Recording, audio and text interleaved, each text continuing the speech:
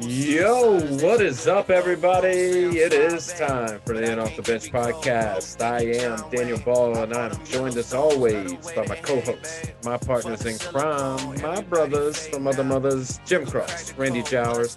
And boys, tonight is episode 22 titled Alpha, Adrenaline, and Attitude, because we got all of that in this episode. We got pro fighters Jesse Parker and Keon Lucas joining us.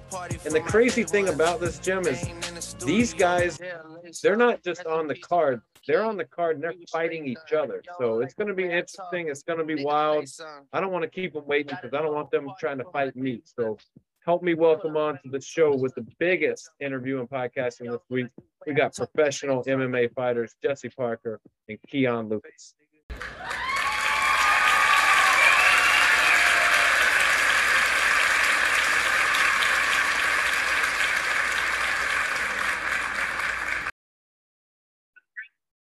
Jesse, Keon, welcome to the show. We'll start with you, Jesse. How you doing tonight? I'm all right. How about you? Oh, man, doing good. What about you, Keon? Doing all right? Yes, sir. Feeling fresh and golden. So, guys, we've had we were just talking about it before the show. We've had double-digit fighters on here now, to the podcast, but we've never had two guys that were fixing to fight each other on together. So this will be interesting. We're gonna try to keep it civil. We'll keep it friendly. Maybe not. We'll see how it goes. But I kind of want to start by talking about what fascinates me, and that's how you guys come up with your nicknames and you pick your fight music. So I'm gonna start with you, Jesse. Man, how does Adrenaline become the name? Man, I started training when I was 19. Had my first amateur fight at 21, which was like 2010. But my coach back then, Chip Aldine, he I don't know, he just came up with the word of the nickname Adrenaline or whatever. And it just stuck, I guess. So I went by the caveman a little bit because I grew a beard out, but the adrenaline seemed to stick, so that's where it's at. So. Yeah, I seen pictures of the beard look, man. Yeah, when it was like full. I like the caveman look. You need to go back to that, dude. That's kind of intimidating. I just literally shaved my beard off last night, so I'm clean shaved. Oh man, no fun. Well, the punches that Keon's probably throwing that Saturday are gonna hurt. So yeah. So as far as a song that you come out to, man, what do you vibe with? What do you come out to? Man, I'm not really into big rap music nowadays. Old school rap I am, but I usually come out to like Metallica or Pantera or some stuff like that. That's usually what I listen to.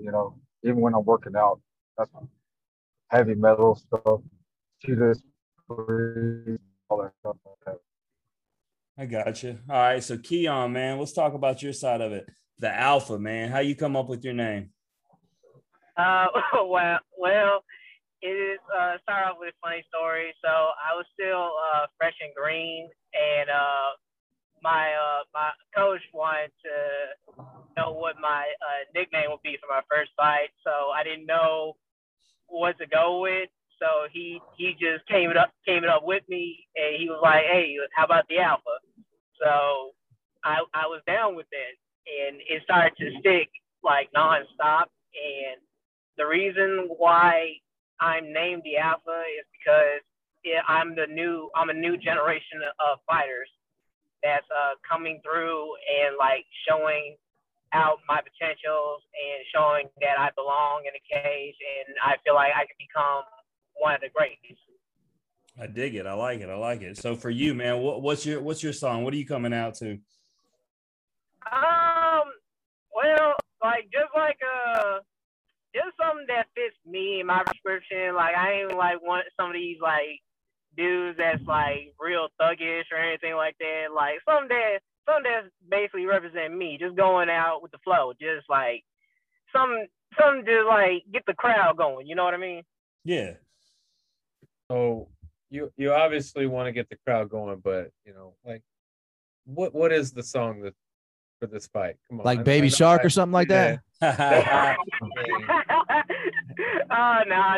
There's nothing like that. I'll probably go with something classical like a kick push by Nas. Okay. Hey, Daniel, you know, there was a guy Attitude Fights 24. I can't remember the fighter's name, but he came out to some really girly music, and me and my wife laughed, and then he turned around and worked over dude. So, hey, the music don't necessarily matter.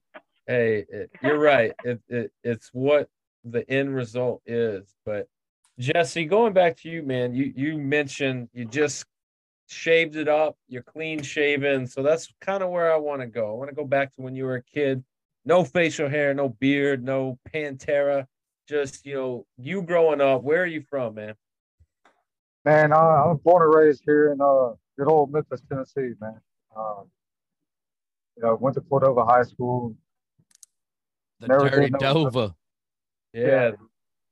Yeah, So- I never did no wrestling or nothing like that, but didn't know what I wanted to do out of high school. Graduated in 07. I'm old as hell now. So. Did you play any sports growing up? I played baseball, that's all I played. And I'm too white for basketball, too small for football. So, I don't know. I just started training. I saw this UFC fights on TV when I was like 18 or 19 and told my dad I want to do that. He's like, yeah, whatever. And next thing I know, I called Chad Chilka, who was actually my first trainer back then. And that's how it all started. So you technically, you didn't have any like martial arts, no wrestling background. You just was like, at 18, man, I want to get into fighting. And so I wish my parents would put me in some kind of karate or something like that, but no, I started off when I was 18, 19. So how long was it from the time you started till the time you got into the octagon for the first time? I started training at 19, and I had my first amateur fight in February 2010 when I was 21. All right. So do you think you were overly prepared, underprepared, or you just needed to rip the Band-Aid off and get in there and start doing it when you decided to have that first fight? Man, all I had was jiu-jitsu back then, man. I was a blue belt. I just got my blue belt in jiu-jitsu, and I had no stand-up, whatnot. I went out and won like 4 or 5 in my amateur fight straight with the arm bars, off my back or on top or whatever. And, But you ended up being a 4-time amateur champion in 4 different states, man. Like what states? I mean, are you the champion? And then what weight? I had 2 here in Tennessee, obviously, and I had one in Missouri and one in Arkansas and one somewhere else. I only had 1 amateur belt in my house. I don't know what the hell happened to the rest of them. So I don't keep up with them. I had a lot of medals. Back then they gave out like medals like they put around your neck or whatnot. Before they came up with belts. That shows his age, DB. That man said back before the belts. We got ribbons and medals. Tell him you don't want none of that bullshit. You want a belt.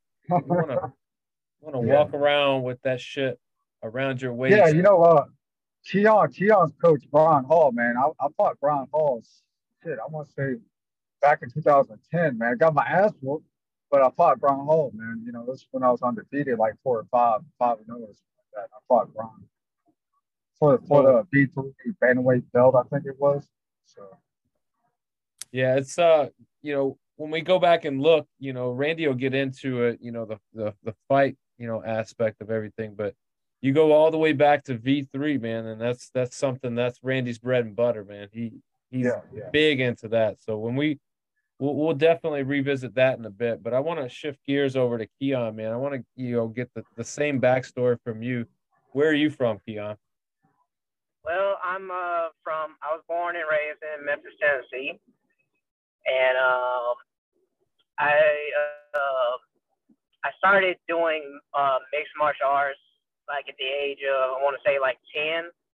I started doing karate for a little bit, then had to dial it back because there was a lot of situations with my family and everything.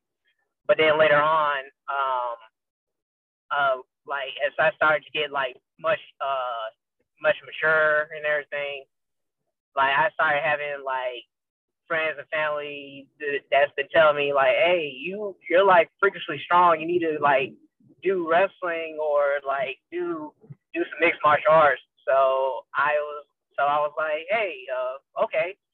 So I started doing Taekwondo for about I want to say 14 years. Then after that, as soon as I got into high school, I started doing wrestling for my high school years. So yeah.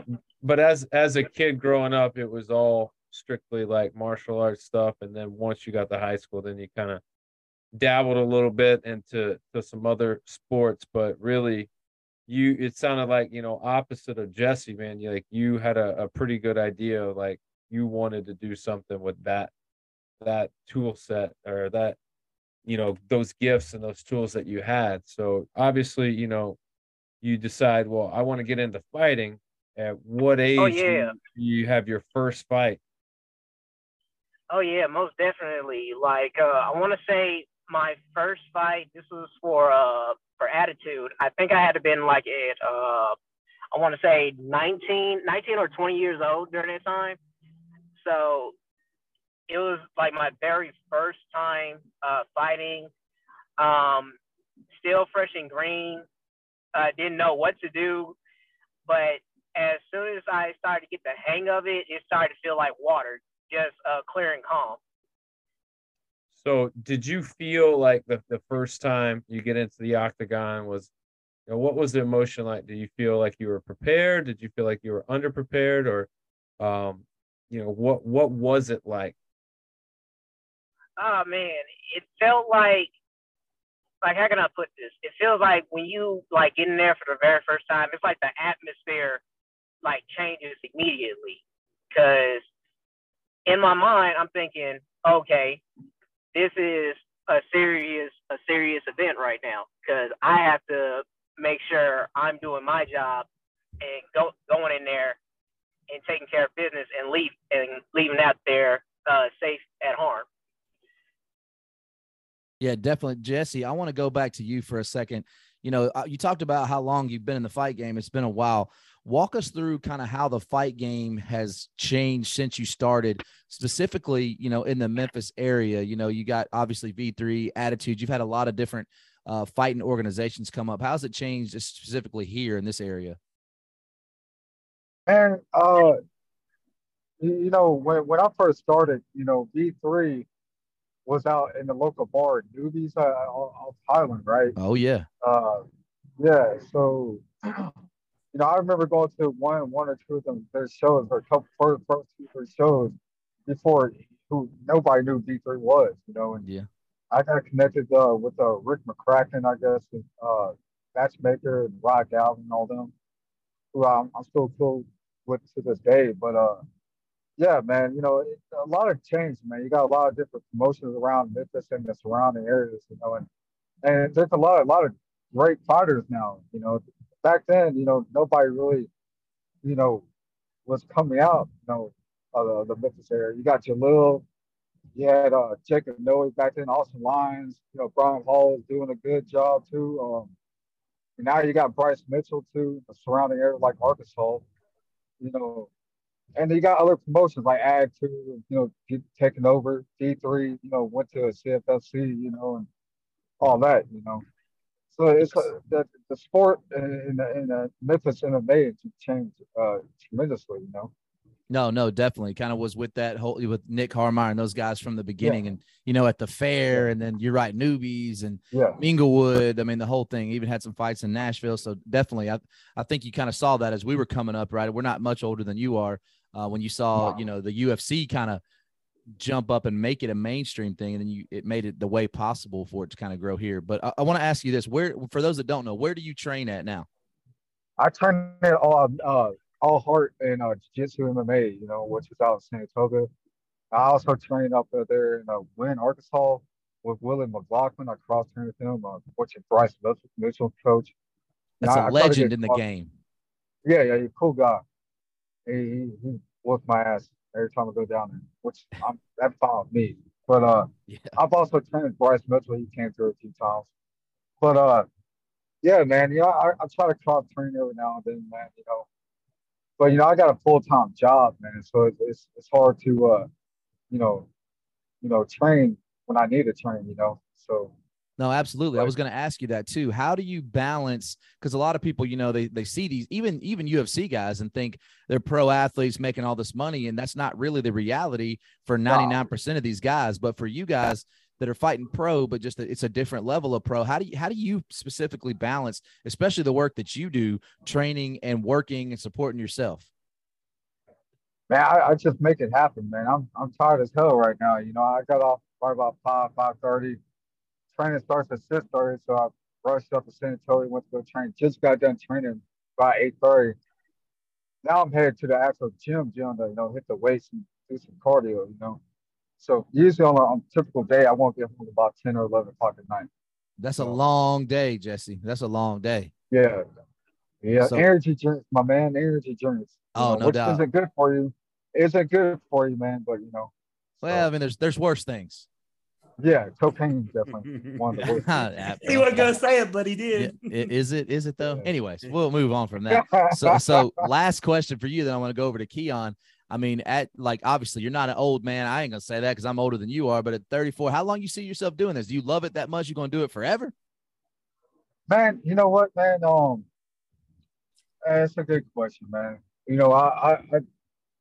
I was in trouble with the law. I had a lot of personal issues going on, and I had to take some time off for about 2.5 years off, man, which kind of messed me up. But now I'm back at it, man. And honestly, I'm sure y'all know I got my ass beat my last fight in the first round, but it's all good. Shit happens. But Look, no, man. I've been wanting to fight Keon for a while. I trained with Keon here and there a couple of years ago. Keon's a good guy, so no beef there, man. I love all them guys over there. It should be a good fight. Absolutely. Keon said that's a good segue over to you. Kind of the same thing since you kind of got into the game. Obviously, you want to do it for a long time. How have you kind of seen the fight game change and become more mainstream? And when you tell people that you're a fighter, do you get like a crazy look like, oh shit? To be honest, not really. Some people sometimes take me for granted because every time I will say that I'm a fighter, they'll be like, nah, oh, you're too short. You don't look like a fighter. And it's like, okay, sure thing. Well, hey, let me ask you this, Keon. I don't know. I've seen Jesse before at V3, but do you have the cauliflower ear and all that stuff going on? Nah, no cauliflowers here. Okay, man, because I'm gonna tell you, man, look at the V3 fights. You know how the crowd, they would get kind of wild and they would think they want to fight, and then you got to do like me, that's fat and out of shape, and I would always be looking for them ears, man. I ain't trying to fight no dude. This has got a close up ear. Yeah. But no, what I was gonna go with is so for you, tell everybody, where do you train at? Oh, I train at Law School MMA on Park Avenue. Absolutely. So obviously, for those that don't know, we that's Brian Law, a legend to the Memphis fight game, is there. So we've had some of your teammates on before, but talk to us kind of about that iron sharpens iron mentality that you guys have at Law School. Well, is really mainly just trying to work on each other, help each other get through the top, help discover new things about each other. Like I've been telling my teammates, and they be telling me this multiple times, like we're pretty much gonna get there all together. Like half of us have our main goal and plan. Like half of us want to go to the top of UFC or PFL. Like for me, my main goal and my long-lived dream is to go to one championship because I really want to go there. I feel like I'll fit right at home with them with one of the greats. Not to mention I really want to fight Demetrius Johnson since he moved there. Yeah, no doubt. So I'll ask you kind of the same thing. How do you balance the life thing, obviously when you're not making, you know, a ton of money, there's no slight on you guys for doing what you love. How do you kind of balance that, I don't want to say real life, but life in general and fighting, being able to balance the two and still be successful in the fight game? Well, like for me, I like to try to do my best, like with both sides. Like I'll go to practice like 5 or 6 days, then get off, then go straight to work. Even if I'm late, I'm still like progressing and still like trying to still balancing myself out nonstop. Because regardless, a job is a job. Like you still have to do what you have to do to survive in this type of world. So at that point, like I still keep grinding and hustling and making sure that I have everything that I need and for those that I care about.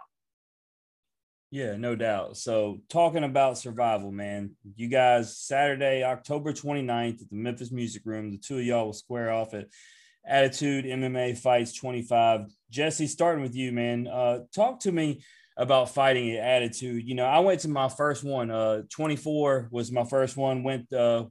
We had Brandon Gator and Wallace on, and we had them talk about it. And so I went out there to check it out. I got to sit ringside, and man, the crowd was full. It was electric. Really showed the support that Memphis gives to their fighters. So talk to me about just fighting at Attitude and what it means to have the city come out there and show up and support the fighters. Man, Attitude MMA, man, they put on a great show, man. You know, probably one of the top promotions around here.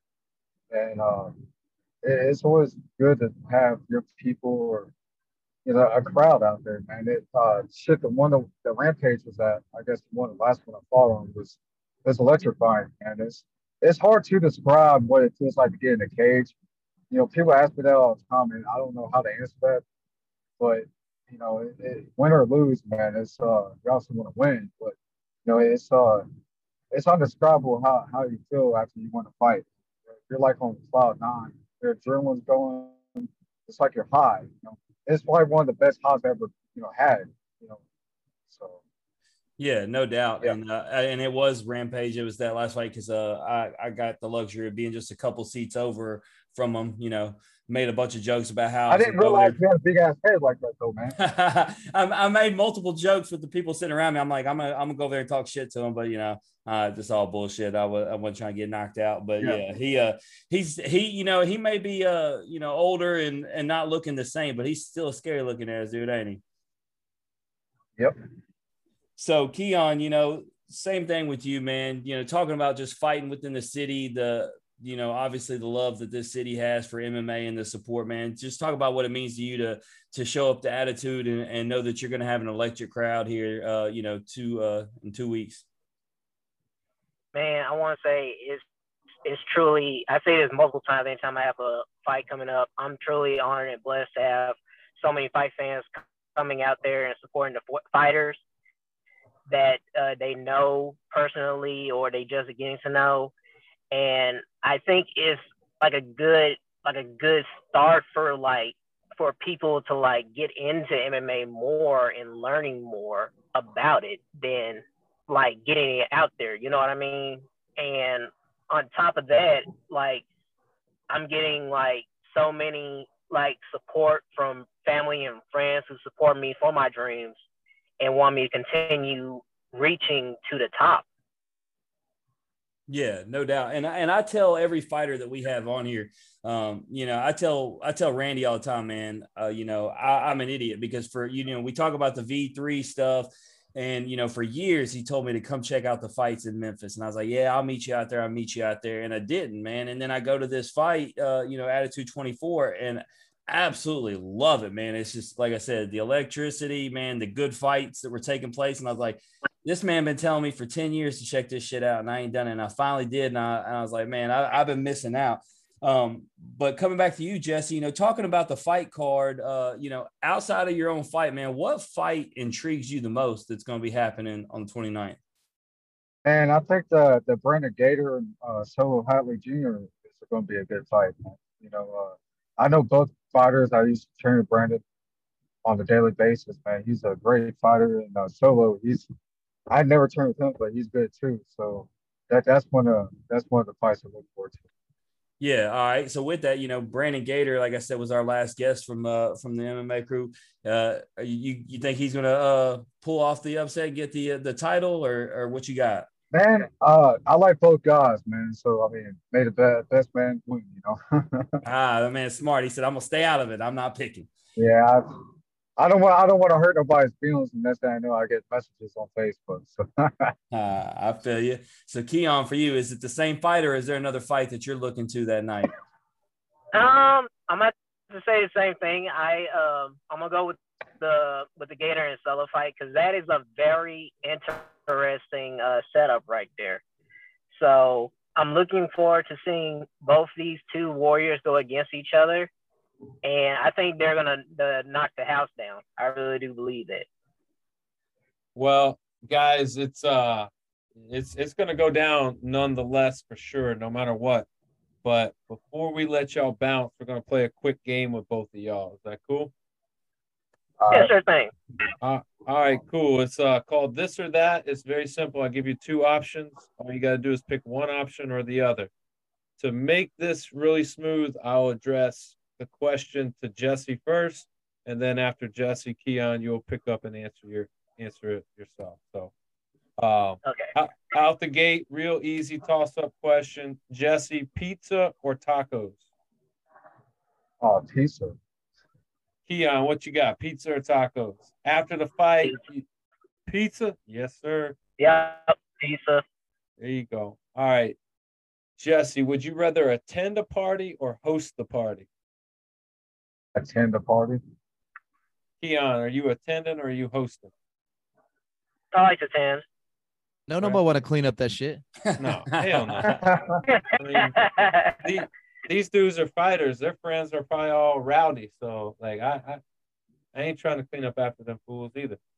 All right, Jesse, concert or sporting event? Think of it in terms of like a bucket list concert or a bucket list sporting event. Which one are you choosing? Oh man, I like to go to both, man, but I'm gonna go to concert. All right, who are you listening to? What concert are you going to? Actually, I just went to the Luke Bryan concert a few weeks ago. So was it lit? Yeah, a lot of fine ass country girls there.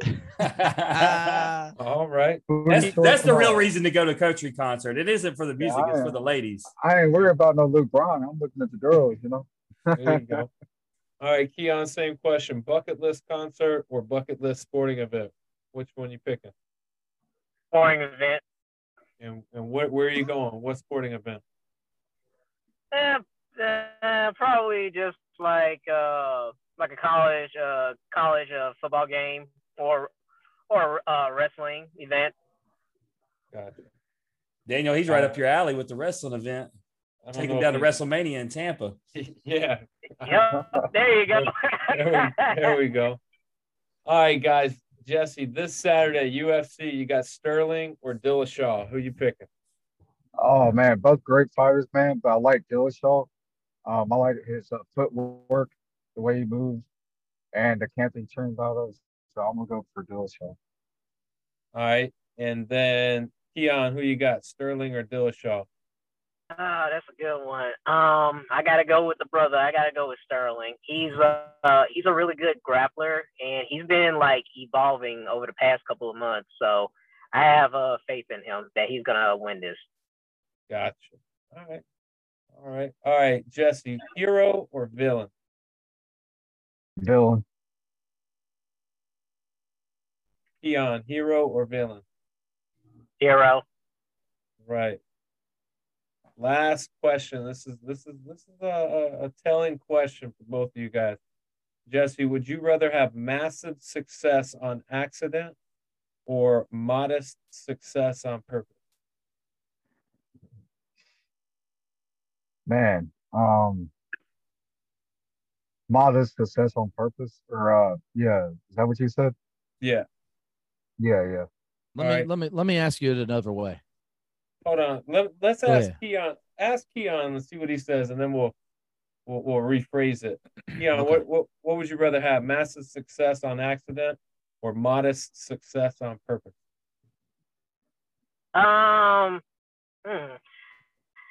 Oh boy. Modest success on purpose. All right. So, Randy, talk to him. Educate these guys. Let me start with you, Jesse. If I was to tell you, you can earn $20 million or I will give you $100 million, what would you do?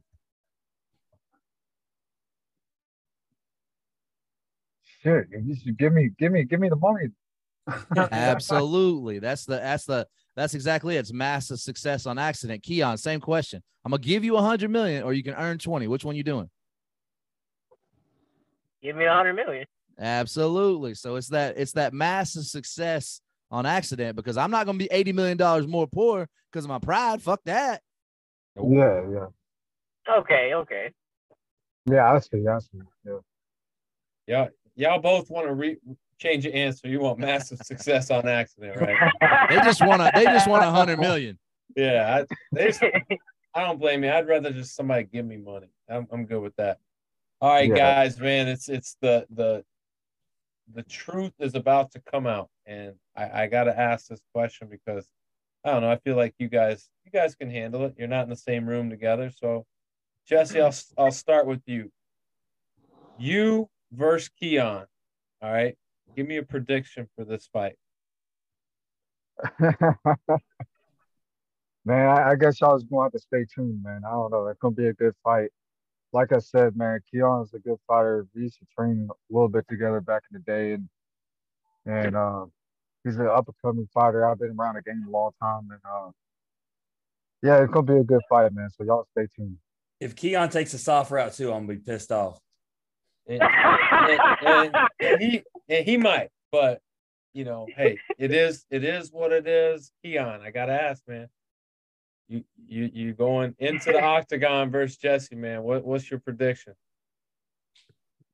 My prediction is, well, I'm not gonna put in no spoilers or anything. You just gotta come and see, because, like I said, I'm looking forward to the fight and I'm looking for the finish. That's my main goal, my main set. Daniel, if you would have asked me, I don't even care if I didn't believe it. I don't care if I was going against the baddest dude on the planet. I'd come in there and say, I'm gonna whoop his ass, because, like you said, we ain't in the same room. We ain't in the same room. So hey, say what I want to say. That ain't the game, man. No. So either way, guys, it's all gonna go down. There will be a winner. I'm assuming somebody's gonna win, unless you guys want to run it back in a few weeks and try it again. But before you guys roll, Jesse, I'll start with you, man. Anything you want to plug or promote? Man, I just want to thank Chad Choka and Attitude MMA for putting me back on the card. I want to thank my team, All Hearts Just in MMA, for getting me ready for this fight. Yeah, man, y'all come out October 29th and watch a great fight card, and me and Keon throw down. All right, Keon, anything you want to plug or promote? Yeah, I just want to promote Law School MMA. I want to thank the team, for getting me ready for this fight. I want to thank my sponsors as well, KO Cones and Illusion Inc. Without them, none of this would be possible. And I also want to give thanks to Attitude for bringing me on this card as well. It's a big card, so I'm looking forward to doing my thing, and I'm looking forward to seeing all these amazing fights as well. And I look forward to seeing all of you guys at the fights as well. Absolutely. Jim's going to be there. He's going to be holding it down for the In Off the Bench podcast. Guys, hey, we appreciate it. And, win, lose, or draw, we appreciate y'all coming on. If there's anything we can do for you guys or promote anything along the way, please reach out to us. Thank you. Okay. Thank you. Absolutely. That's Jesse Parker and Keon Lucas. Got a big fight coming up, Attitude Fights. You can follow them on Instagram at Jesse _adrenaline or Keon at @simply_the_alpha. We're going to take a break. When we come back, we got to talk headlines. Welcome back to the In Off the Bench podcast. We got some headlines for you. Leading off, as always, we got a little Major League Baseball. And we got to recap some stuff, guys, because obviously being, a podcast that deals with baseball, and a lot of athletes that come on and we interview are baseball guys that have been college and now made it up to the professional ranks. Jim, it's very clear that you and I know absolutely shit about pro baseball because Randy, he knows it all. He's the I don't know, he's the prophet of baseball, but obviously our picks were pretty crappy. We all, had a really, really tough time in general, but Randy went in and found that diamond in the rough with the Phillies.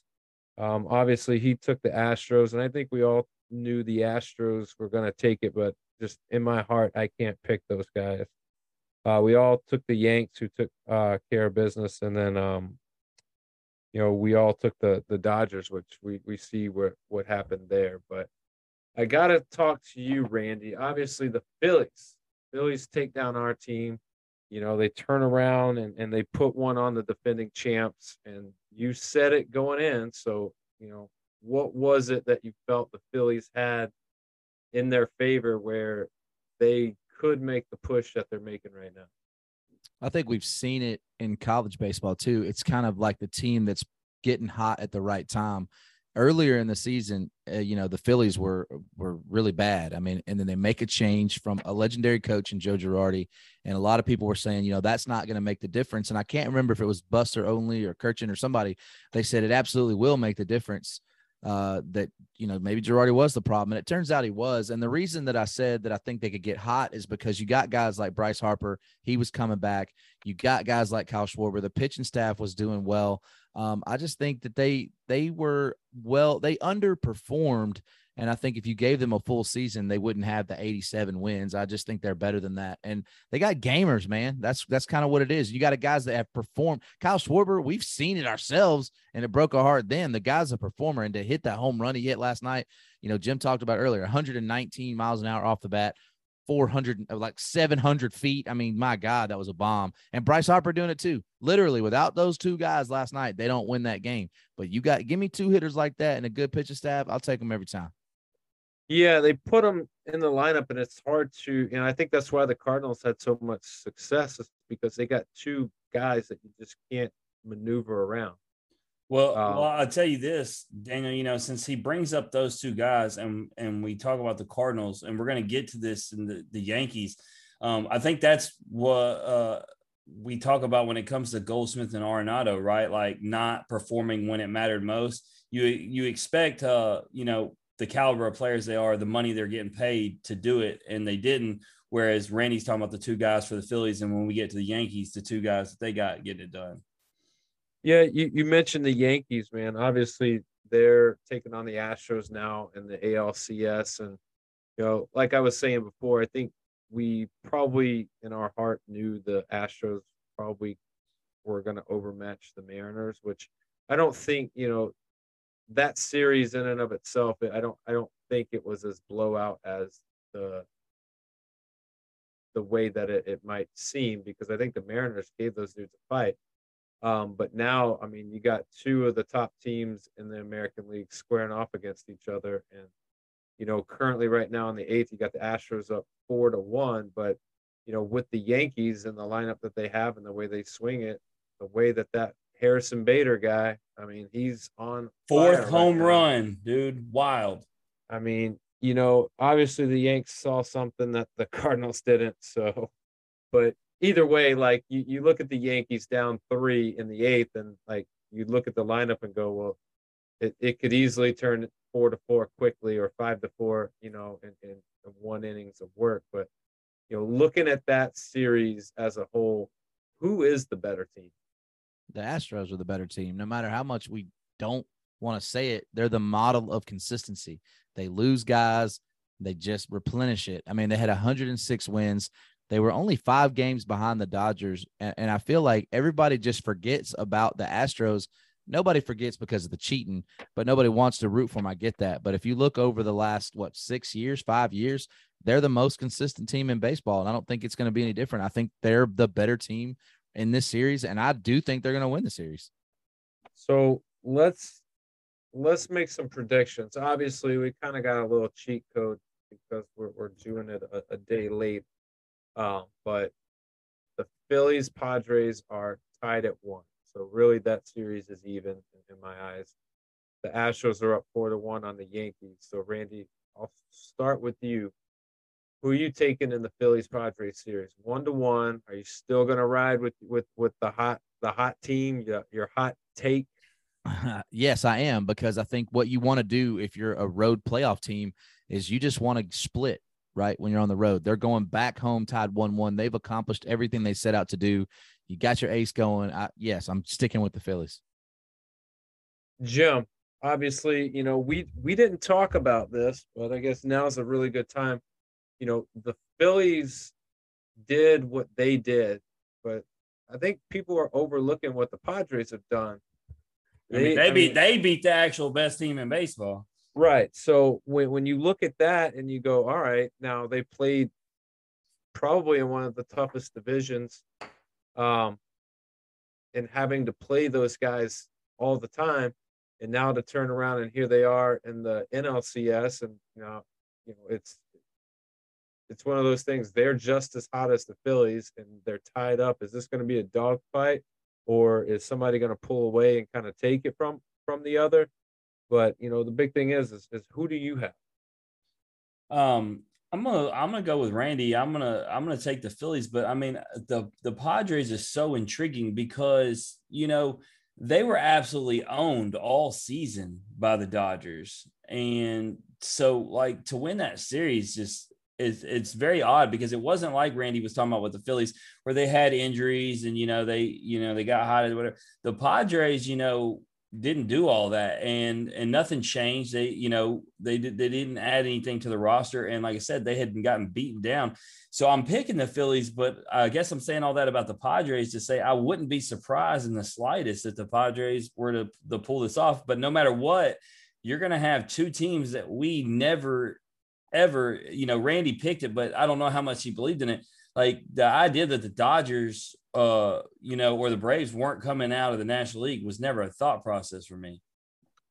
Yeah. I don't think it was for me only because I didn't believe in the Braves pitching. Like I just didn't believe in it. I mean, but the Dodgers, did you really think the Dodgers? I mean, they were so incredible. And I get they were in cruise control down the stretch. But no, I'm not saying the Dodgers. I 100% thought they were going to go through the national. I definitely thought that. But the Braves, I wasn't as big on. I didn't even pick them to win their division. I just wasn't as big on that roster. And I think the Braves got a real decision to make too. Not only do they got to get some pitching, they got a really, really, really big decision to make with Dansby Swanson.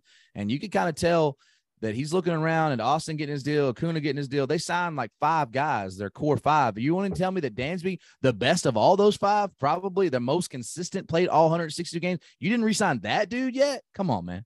Yeah, that's a key piece. And that's a guy that's a DB type of player right there. Hey, talking about contracts and the Braves, what my favorite meme I seen, guys, was Freddie Freeman went to the Dodgers so he could play for 4 more hours this season because the Dodgers. That's why DB didn't see him play though. West Coast, not a chance. But he lost immediately after Atlanta went home, so he got 4 more hours in him.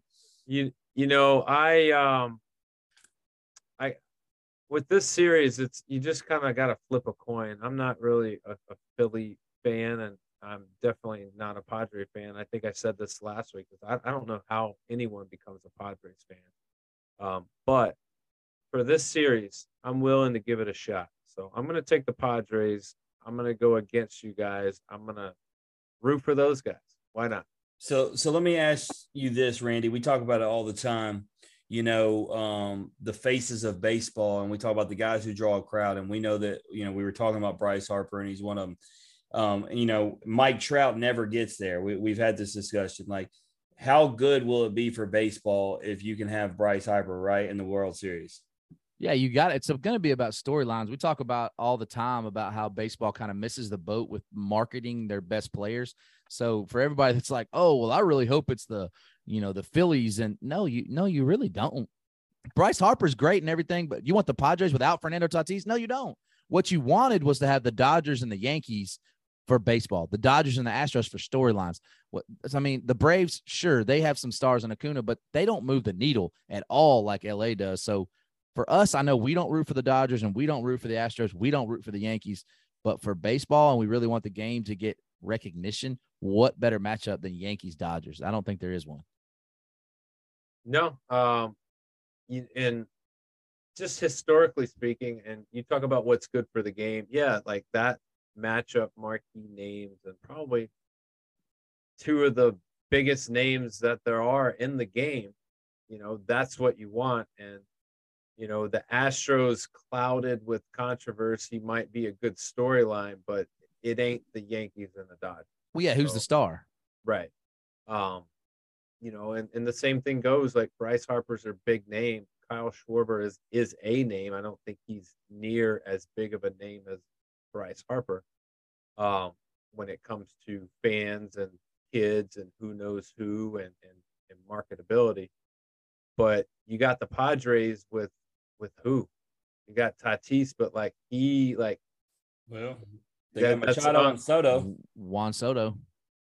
All right. That's interesting. Let's talk about if he made that move and he didn't take that contract and then he ends up in the World Series with the Padres. Yeah, and he very well could. And he is one of the best players in baseball. I don't think anybody ever really doubted that. But imagine if this team has Tatis and Soto and Machado, then that all of a sudden that's a star-studded lineup, and that's kind of what you need to have. The Phillies don't really. I mean, Bryce Harper, absolutely, but that's about it. Yeah. All right, guys. Yankees, Astros, 4-2, going into. They're still on the top of the 8th, but Mike Hughes is running a circle right now because Rizzo hit a home run. Oh Lord. Anyhow, moving on. Who you got? Who you taking, Jim? You know how I work. I refuse to take the Astros, and Stanton just got on base.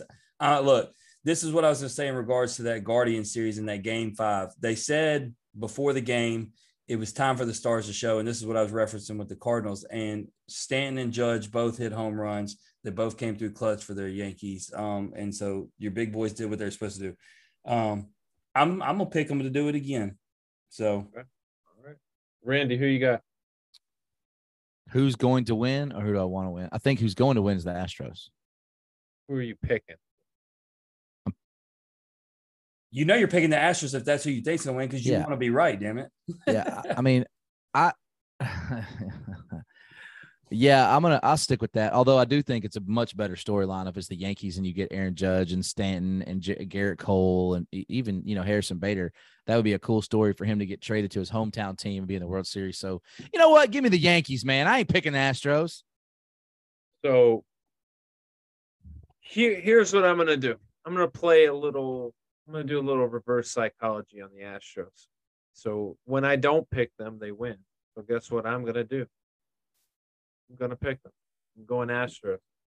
You said you would never do that. This is simply for scientific purposes. This is an experiment, so to speak. Wait, who'd you pick in the National League? Pick the Padres. I feel good. I'm with Randy, who's been picking them right. I feel good. Yeah. I feel good this week. Yeah. Okay. All right. We're good. You should feel good. Randy is dominating in the pick'ems, and we'll get to the college football. But guys, it's going to be interesting. Either way, we're going to have a new champion. Maybe a champion that wants to kind of redeem themselves from some controversy. Maybe a champion that feels as though they've been underwhelming over the past few seasons, and they need to break that little mold. Or it might be a true team that has gotten hot at the right time, or a Cinderella that is piecing it together here late in the season. But either way, it's going to be exciting. It's going to be good. It's postseason baseball, and you can't beat it, man. But moving forward, we got college football to talk about. Randy, obviously a huge week for you, and I think I want to save you for the end because I feel like you're still probably coming off the best week of football you maybe have ever experienced. But Jim, I'll start with you. LSU, give me a recap of y'all's game and kind of where you're feeling, how you're feeling, what it looks like, and then moving forward. I mean, I'm excited because I never said that Jaden Daniels couldn't throw the ball. I said he wouldn't throw the ball.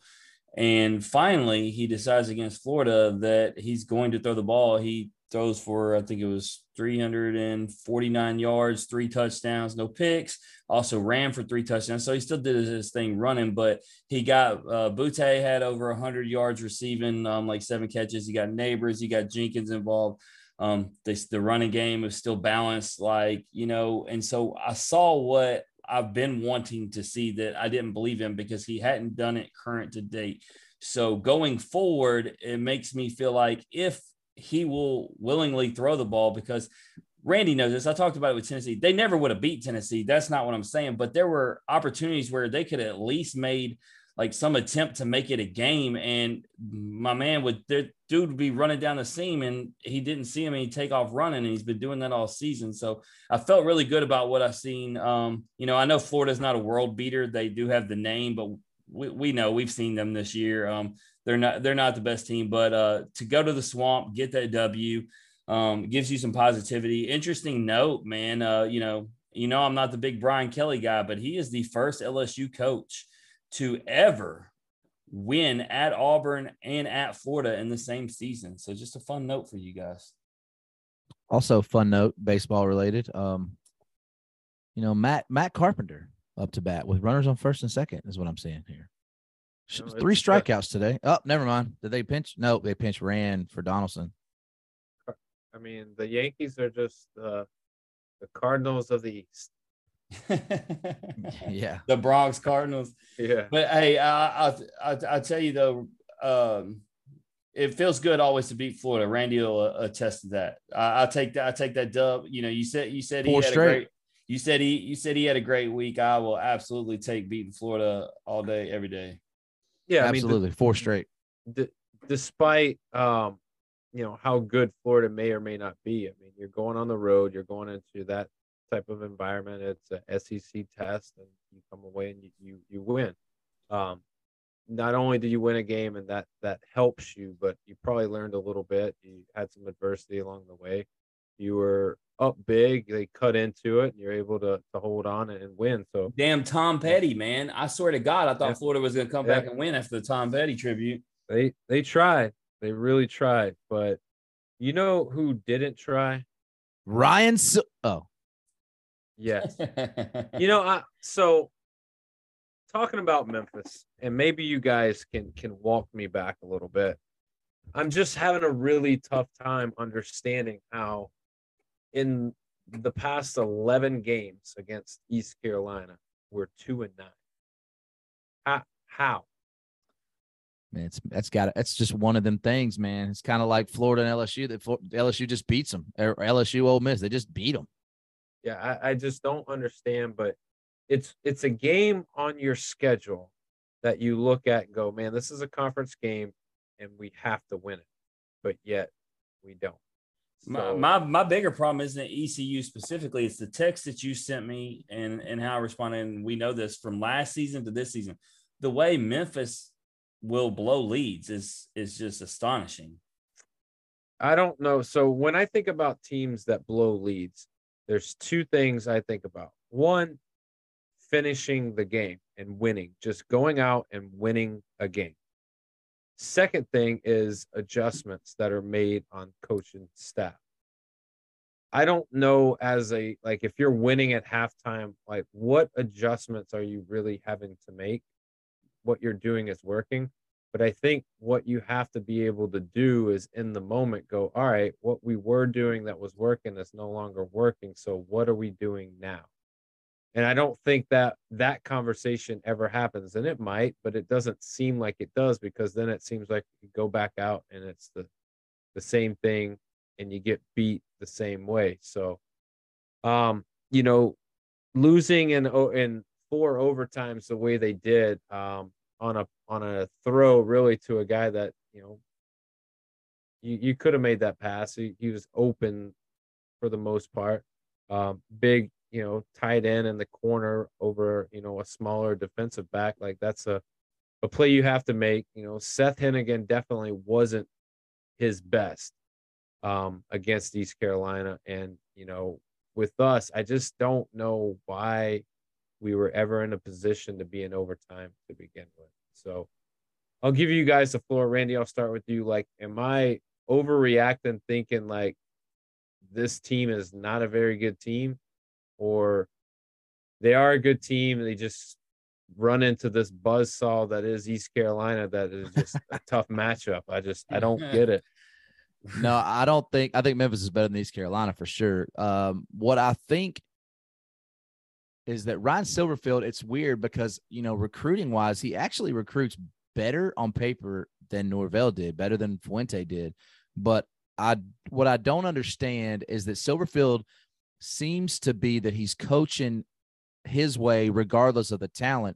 And what I mean by that is you see Brian Kelly do it when he started the year. Now he's kind of switching it around. You've seen Josh Heupel kind of do it. Those guys, that whole roster's not theirs, right? So they have to coach to what they have, not what they want to have. And he wants this, let's just run. 35 rushes, 84 yards. That shit ain't working, bro. You got to do something different. And when Memphis was at its peak is when they were running and gunning. I don't think it's that Ryan Silverfield forgot to coach. I think he's forgetting, or he's not giving it enough credence to the talent that he has. Go to what you have. Seth Hennigan can sling the ball. I've seen a lot of fans blame Seth Hennigan. That's so ridiculous to me, not because he's been the guest on the show, but it's clear to me that he has the arm talent to run a scheme where you get up and down the field. Let's run some no huddle. And by the way, you said it. When you get out to those leads, keep doing what you've been doing. You never saw Mike Norvell take his foot off the gas. You don't see Josh Heupel take his foot off the gas. What you got to do is dance with who brought you, man. Don't go against it.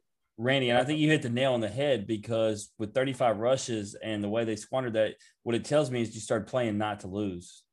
Absolutely. And I think that now you're 4-4. You're 4-3, but you have an opportunity to be 4-0 in your conference right now. You have to have an opportunity to only have one loss, and that's the Mississippi State. You weren't going to win that game anyway. They're a lot better team. This is what it is. But what you actually saw was East Carolina, once they got some confidence in what they were doing, they ran on you like water. Like they were coming through it like a wet paper sack. They weren't even given resistance in the third and the fourth quarter and overtime. It's sad to see. Yeah, it's one of those things. And you look at the receiving corps. I mean, Memphis has always had athletes and guys that you can put out there and throw passes to, but for the most part, over the past 10 seasons, you've had one or two really like talented name guys that will get you 100+ yards a game off of like 8 to 10 catches. But like this year, we're looking at like 12 guys that are going to give you 5 receptions. You're going to get Joe Skates, who's going to get you a 43-yard pass. You got Prescorn, who's becoming really like their best and their go-to guy, who had 6 catches, 104 yards, and his longest was 48. But guys like Ivory are 55 yards, and like one of those was a 20-yard pass. But when have you seen him get into the end zone? Yeah, so, to me, I think that's when we talk about like dance with who brought you, and utilize your weapons and put them in positions. And I think this is where Mike Norvell was really good, is he put the weapons he had in a position where it was hard for them to not be successful. Yeah, I'll tell you, because Randy talked about should be 4-0 in conference. Look, I mean, when you look at it and when we talk about discipline and you talked about lack of adjustments and we talk about these blown leads, there's no other way to look at it other than the coaching staff. I mean, because there's too much talent. The games should have been won. And when you do this, it's like I said, this is the second season in a row. I have to look at Silverfield. Yeah, I mean, nowhere else to look but there. I mean, when you've had the success that Memphis has had, what tends to happen is it's easy to go, oh, the fans are very spoiled on how it used to be. Well, how do you become these teams that are constantly ranked, and I'll give you a quick, just an example. Cincinnati. How do you become Cincinnati?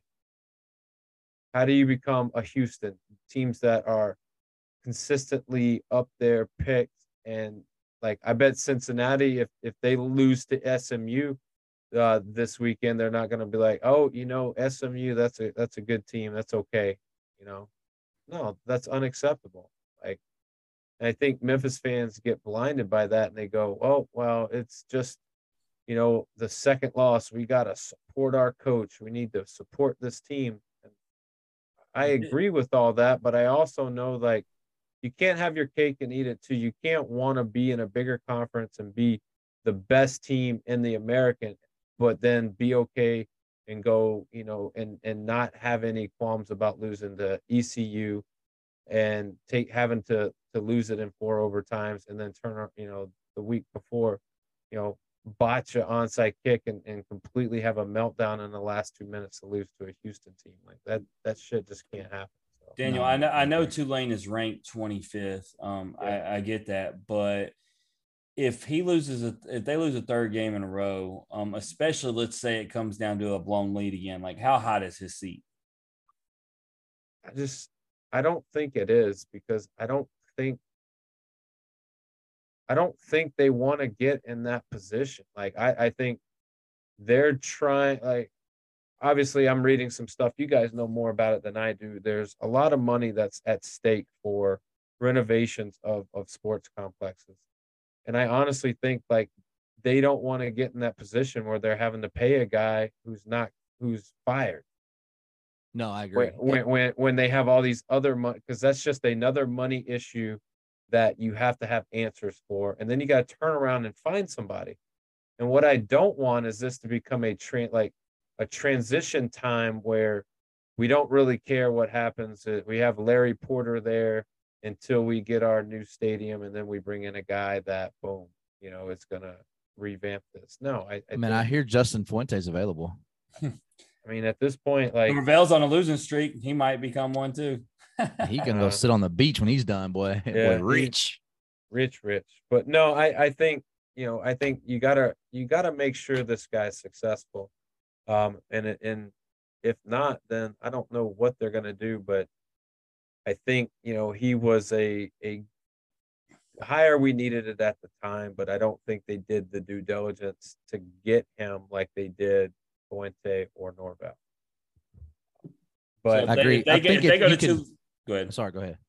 I was just gonna say, Daniel, if they go to Tulane and win, are you off the ledge?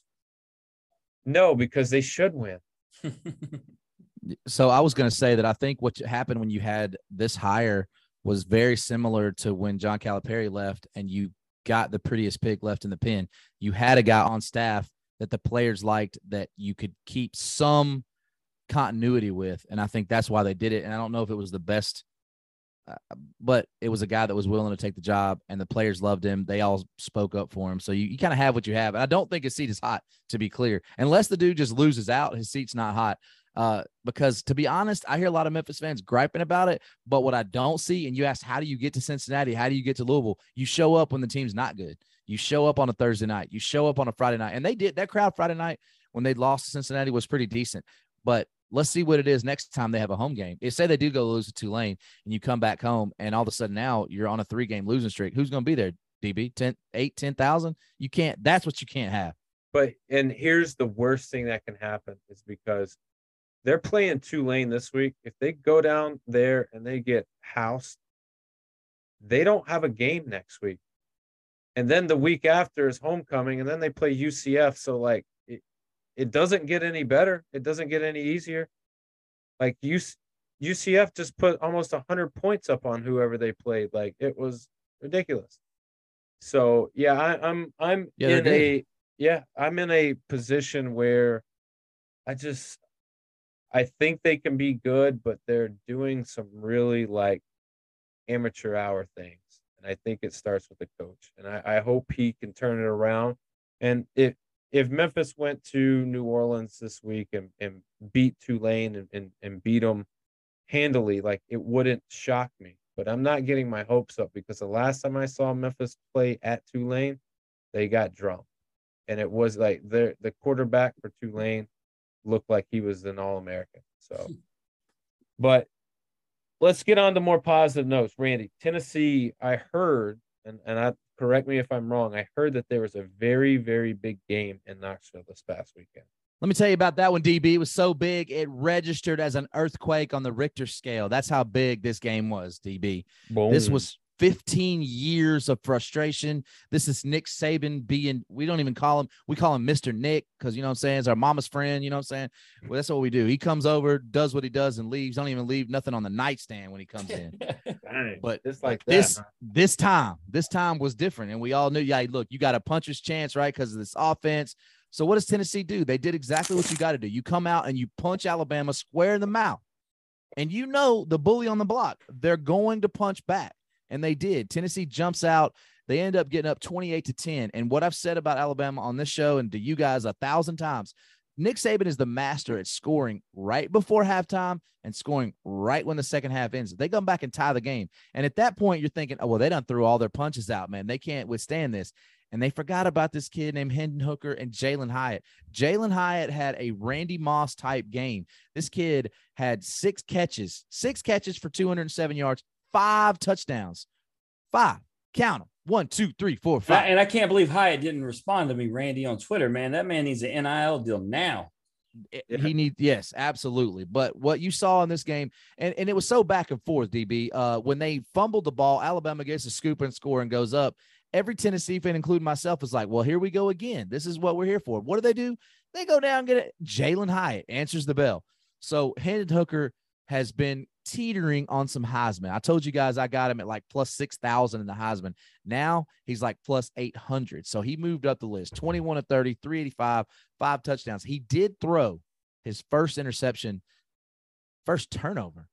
Actually, he had 2 of them. No, they gave that one to Jabbar. Either way, throws his first turnover.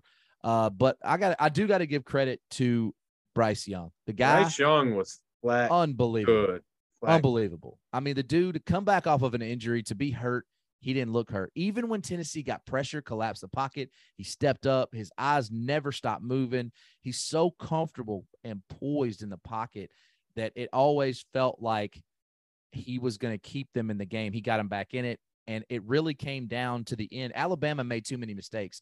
And I keep seeing Alabama fans saying, well, if we didn't make these mistakes, that's part of the game. If you score more points than us, you win the game. But you didn't.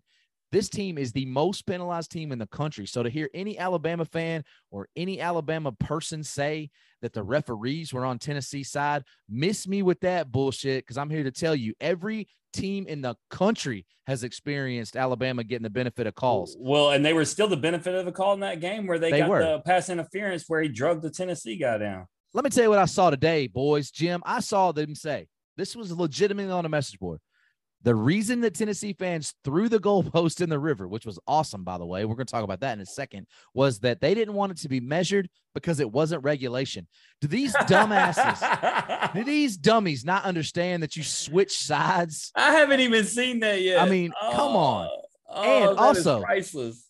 For you Alabama fans, and I hope you're listening, Roll Tide and all that. Well, the only time that you guys rush the fields when you beat Alabama, you damn right.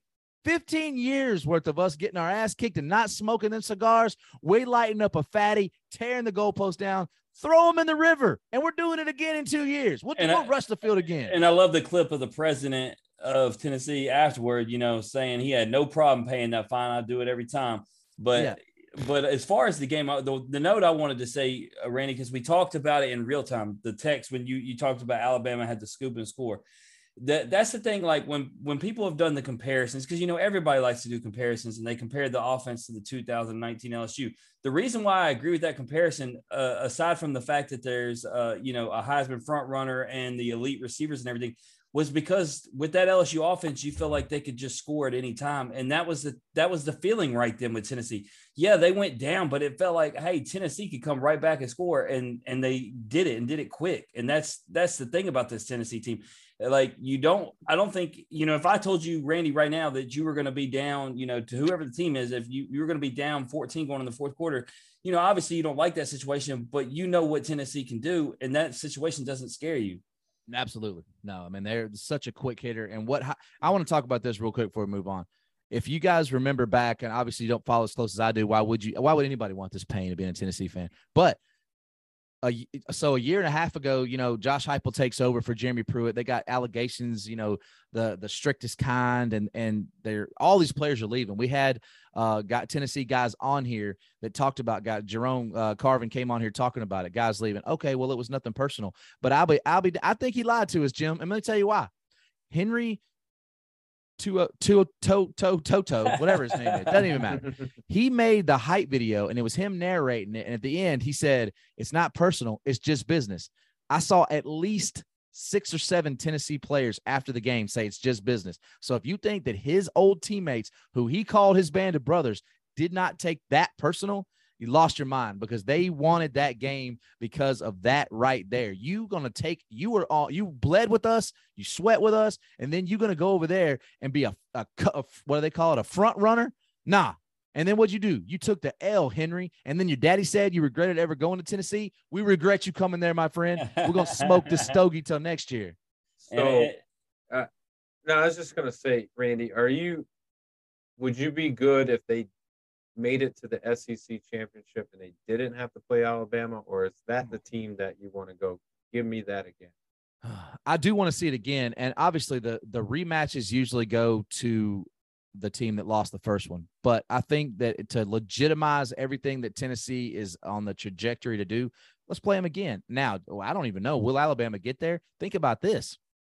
Alabama could legitimately have 3 losses. They have a Texas tough road. They do. But the Texas game, that if Quinn Ewers, the way he's been playing since then, if he doesn't get hurt in that game, the way they're dominating Alabama, they probably win that game.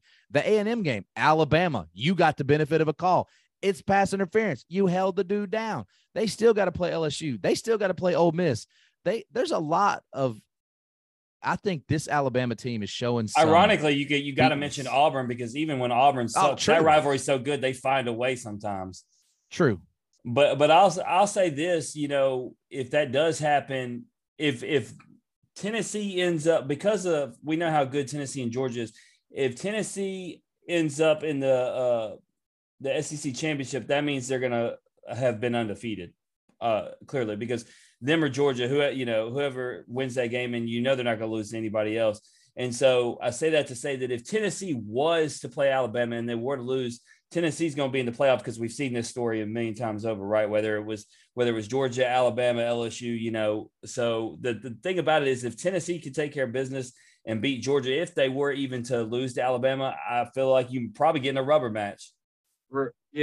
Regardless too of like what anybody else in the country does, if Tennessee makes SEC championship and let's say they play Alabama and they beat them again, like Tennessee is head and shoulders the favorite and the best team in college football at that point. And that game, I tell you guys, like, and it was Alabama again, and I know I keep referencing the 2019. I haven't seen a college football game that good since Tua and those elite receivers from Alabama at home lost to Joe Burrow in the 2019 squad. And so that just another, parallel or whatever.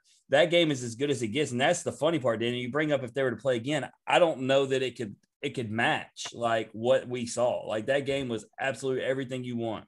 I mean, to be honest, like it was really a couple of things away from Tennessee just really putting it on those dudes, to be honest. Like, I think that would be the fear that in a rematch for Alabama is that Tennessee could play a little bit better. Absolutely, they could. That's kind of the scary part. How many weeks we got till y'all got Georgia, Randy?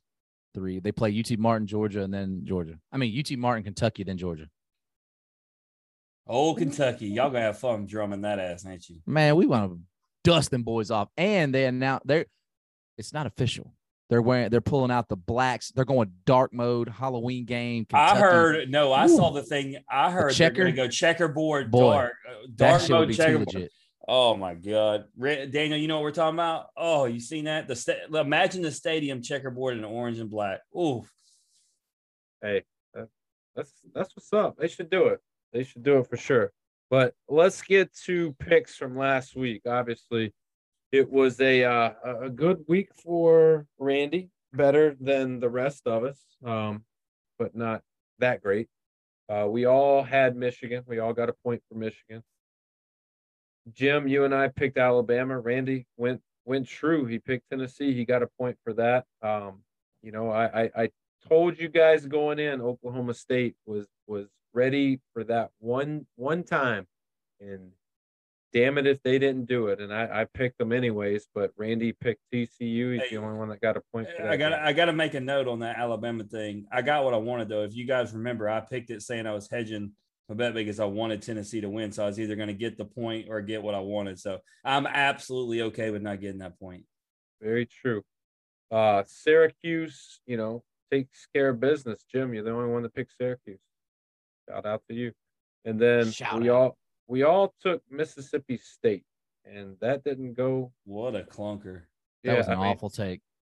I don't know, Jim. Obviously, Mississippi State, you've got some connections there, and you follow them, probably better than we do. But that's a game they should have won, and that's a game they needed to win.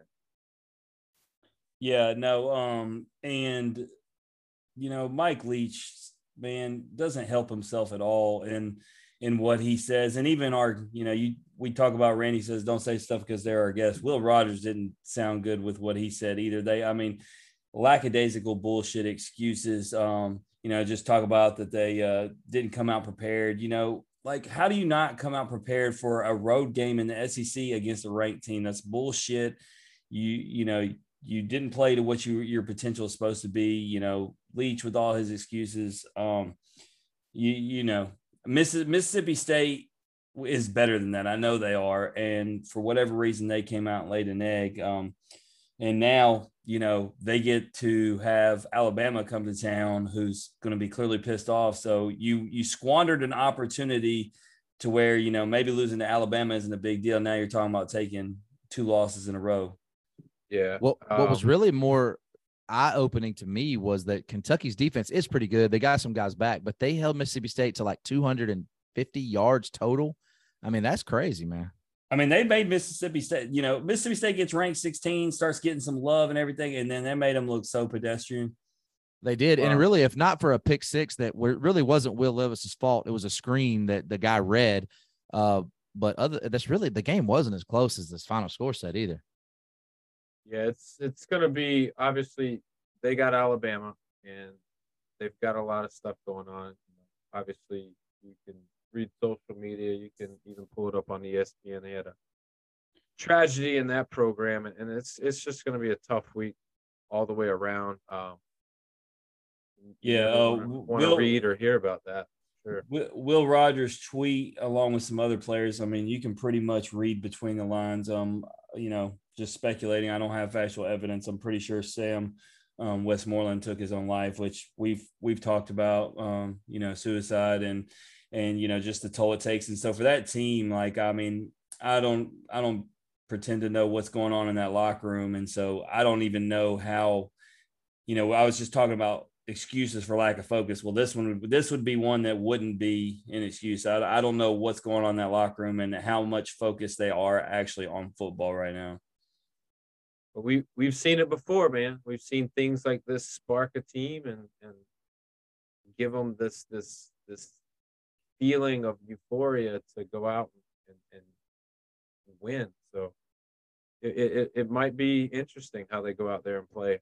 Both teams need to win. They need to bounce back. So we'll see what happens. But guys, let's get into where we ended.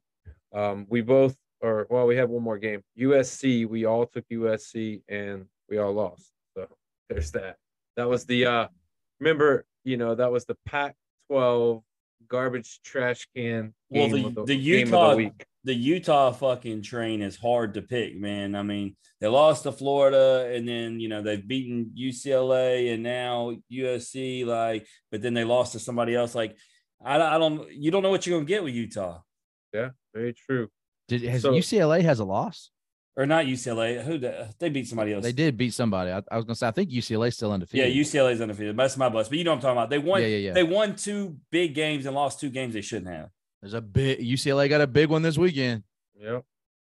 But looking at the total, Jim, last week you had 19 total college points coming in. You got 2 this week. You're sitting at 21.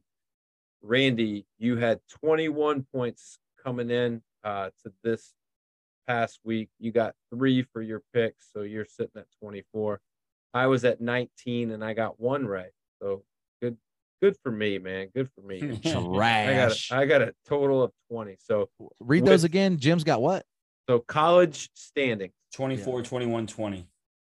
Randy, you're in first with 24. Jim is in second with 21, and I am in third with 20. So what he's telling you is I'm going to catch you this week. I don't think so. What I'm saying is I'm making you guys feel good about because yourself. I know where you're going to go with this first pick, and I'm going to get a point right off the bat. Ooh. So you're picking Ole Miss? Well, let's go to it. Jim, who you got? Ole Miss, LSU. LSU make it 7 straight down on the Bayou in the Magnolia Bowl. Wow. Randy, let me ask you a question. Have you ever seen a top 10 ranked team go against an unranked team and be an underdog? Because I can't think that I've ever seen that. It's odd. It's very odd to see. Well, I really think it's because of the way LSU's owned that series. I really do. Could be. Randy, who's going to own the series this Saturday? Who you take? LSU is still going to own the series, but I am picking the Ole Miss Rebels. I do think that this is Lane Kiffin's best coaching job he's ever done.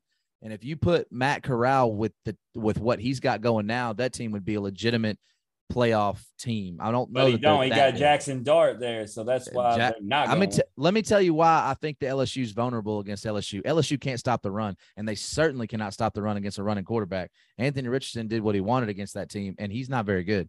I don't think Jackson Dart's better than Richardson, but what I will say is that Lane Kiffin, with having the time to prepare for that, LSU's defense just isn't as good as I think they need to be to stop what Ole Miss does. And so I think it's going to be really close. It's going to come down to the end, and I go with Lane Kiffin over Brian Kelly in that situation 99 times out of 100.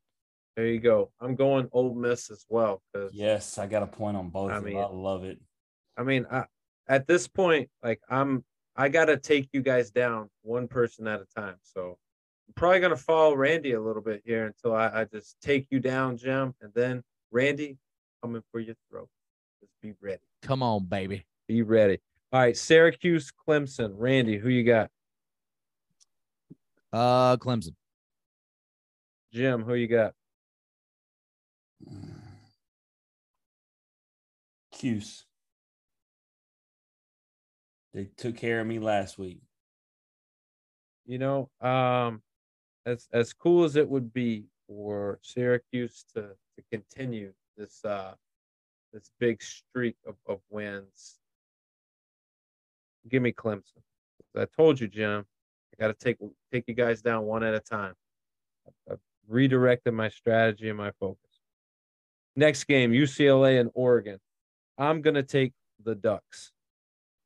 I don't think UCLA is that good. I don't know how they're undefeated right now. I don't think they're that good. But, we have to pick a winner for the Pac-12 garbage can trash game of the week. So give me the Ducks. Jim, who you got? Randy, do you mind going first on this one? Yeah, give me the Ducks. Home game. All right, give me UCLA then because I was a coin flip. I just want to go opposite Randy, like on all these motherfuckers. I mean, Jim, you're just gonna hand over. You're handing over second place right to him. Gracias. Texas, Oklahoma State. Jim, who you got? Texas. Ooh. Randy, who you taking? To keep it on the opposite side, let's go Cowboys. I'm a man. I'm going to go Oklahoma State at this point. Yes, I'm going to run away. They already proved me wrong, so now I might as well just ride this ship as long as it lasts. So give me State. Mississippi State, Alabama.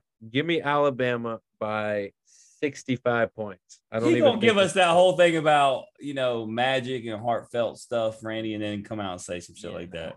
Hey, it'll be great for like a quarter, and then reality sets in. Yeah. Give me Roll Tide. All right, Jim. This is no. I'm taking Alabama, but I will say this in regards to what you said. If they didn't just come off a loss, to Tennessee, I would be bold and pick them. But because they just came off Tennessee, there's no way I'm picking Alabama to lose back-to-back games. Let me ask y'all a question before we move on. Have you ever seen a coach more inconsistent than Mike Leach? His teams are wildly inconsistent. It's crazy to me. Like, I mean, even look at last year. They came out the first game against LSU and beat them, put up like 48, maybe something like that. And then the next week they can barely score 10. Like I don't understand. But I'm glad you brought up inconsistent. I'll tell you what he is consistent in. And ironically, with us doing this pick'em, he, as the coach of Mississippi State, has never lost back-to-back SEC games. Well, he must not have had played Alabama that second one. It ain't gonna be. Streak starts here. Yep. I don't know. Like, when was the last time Alabama lost 2 games in a row? Oh, Eric Anders' sophomore season. Yeah, I mean, yeah. It's been quite a while. So, last game, Randy, Kansas State, TCU. You've been on the Horn Frog bandwagon for a little bit. Oh now. yeah, I'm riding them, baby. Give me the Horned Frogs. Home game. I mean, it's gonna be close. I think people sleeping on Kansas State a little bit, but give me TCU. All right, Jim, who you got? I got to pick 2 in a row with them. I hate to do it, but give me TCU. The other 4 will give me the lead. I'm good. You know, this is one where I could go a couple different ways. You know, we got Kansas State, TCU. You got Kansas State 5-1. They're going into TCU. You know what? I think it's time for this little TCU fiasco to end. Give me K-State. I thought he was going to do that thing where he talked it up and then still. Yeah, then say, give me the Horned Frogs. Give me the Horned Frog. No, give me Kansas State. Let's roll the dice. Let's see what happens. Recapping a little bit, you know, Jim, you're gonna take LSU. Well, we know that. You're gonna take Syracuse, UCLA, Texas.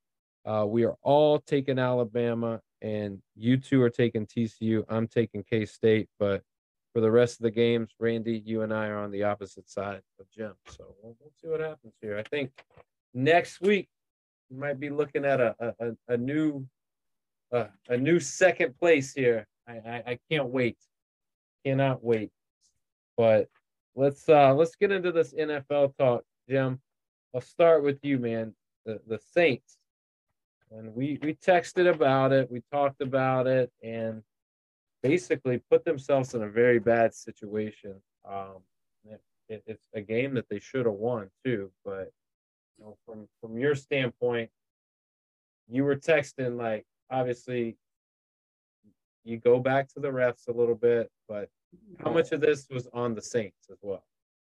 More of it was on the Saints and the refs. It's very similar to what we were talking about with Memphis. Dennis Allen was coaching that game not to lose. He was trying to run the ball, wasn't giving Dalton a chance down the stretch, trying to, nurse a lead. And then he, with 4.5 minutes left, he tried it and they got stuffed and gave Joe Burrow the ball back after they had gained momentum. You don't have Lattimore. Chase is having a game. Like, it was all bad. Like, you needed to give Dalton a chance. You didn't do it. And so that was a bad decision-making. So the refs had I had no issue until after actually the Saints gave it the lead. And let's just talk about poor tackling and letting Chase score that touchdown. That's on the Saints as well. But on that final drive, man, dude, first of all, and I'm glad I went to Twitter. Like, it wasn't even just Saints fans. That shit gave me flashbacks. I'm surprised I slept that night because Alvin Kamara got absolutely blown up. Just like Tommy Lee Lewis did in that New Orleans no-call game against the Rams before the ball got there when Taysom was throwing it. And somehow the ref was standing right there and Taysom Hill was losing his mind and he didn't get the call. And then on the final play on 4th down, Callaway, their feet did not get tangled up, dude. The damn DB fell down and grabbed him and drug his ass to the ground, and they didn't call it. And so the final drive and in the chance where the Saints would have a chance to take the lead, the refs botched 2 calls. Ultimately, like you and Randy say, there's a whole game that takes place. The Saints absolutely put themselves in that position. I get it, 100%. they put themselves in that position. But damn, the refs didn't do anything to help them down the stretch. Yeah, it's usually what's funny. I love when I hate it for you that the Saints lose, but I always love when the Saints lose. We always come in here and say the same thing. But you've never heard me say LSU's lost because of the refs. I swear to God, the Saints made a deal with the fucking devil in 2010 because ever since then, they can't get a penalty to save their lives, but they can get called for everything. It is wild. Hey, I don't know what to say. I think you being a fan and being in it, I think you feel as though the refs are screwing you guys. It's the whole fan base thing, because I'm going to tell you, whether you were on Twitter or whether you were in Buffalo Wild Wings with the other 30 Saints fans, they felt the same damn way. But that's my point. Saints fans, I don't think you're getting more penalties called on. Ask Randy if he saw Kamara get blown up before the ball got there. That one was. But what I'm saying is all right, you may have a valid point sometimes, but every game is always the same. It's always something to do with the refs. Okay. But I think what I'm trying to tell you is I don't think the Saints are being penalized any more or any less than any other team in the league. I think just because you're a fan of that team, you feel it more. Voodoo is real, Daniel. But I'll tell you this. I'm gonna end this Saints note.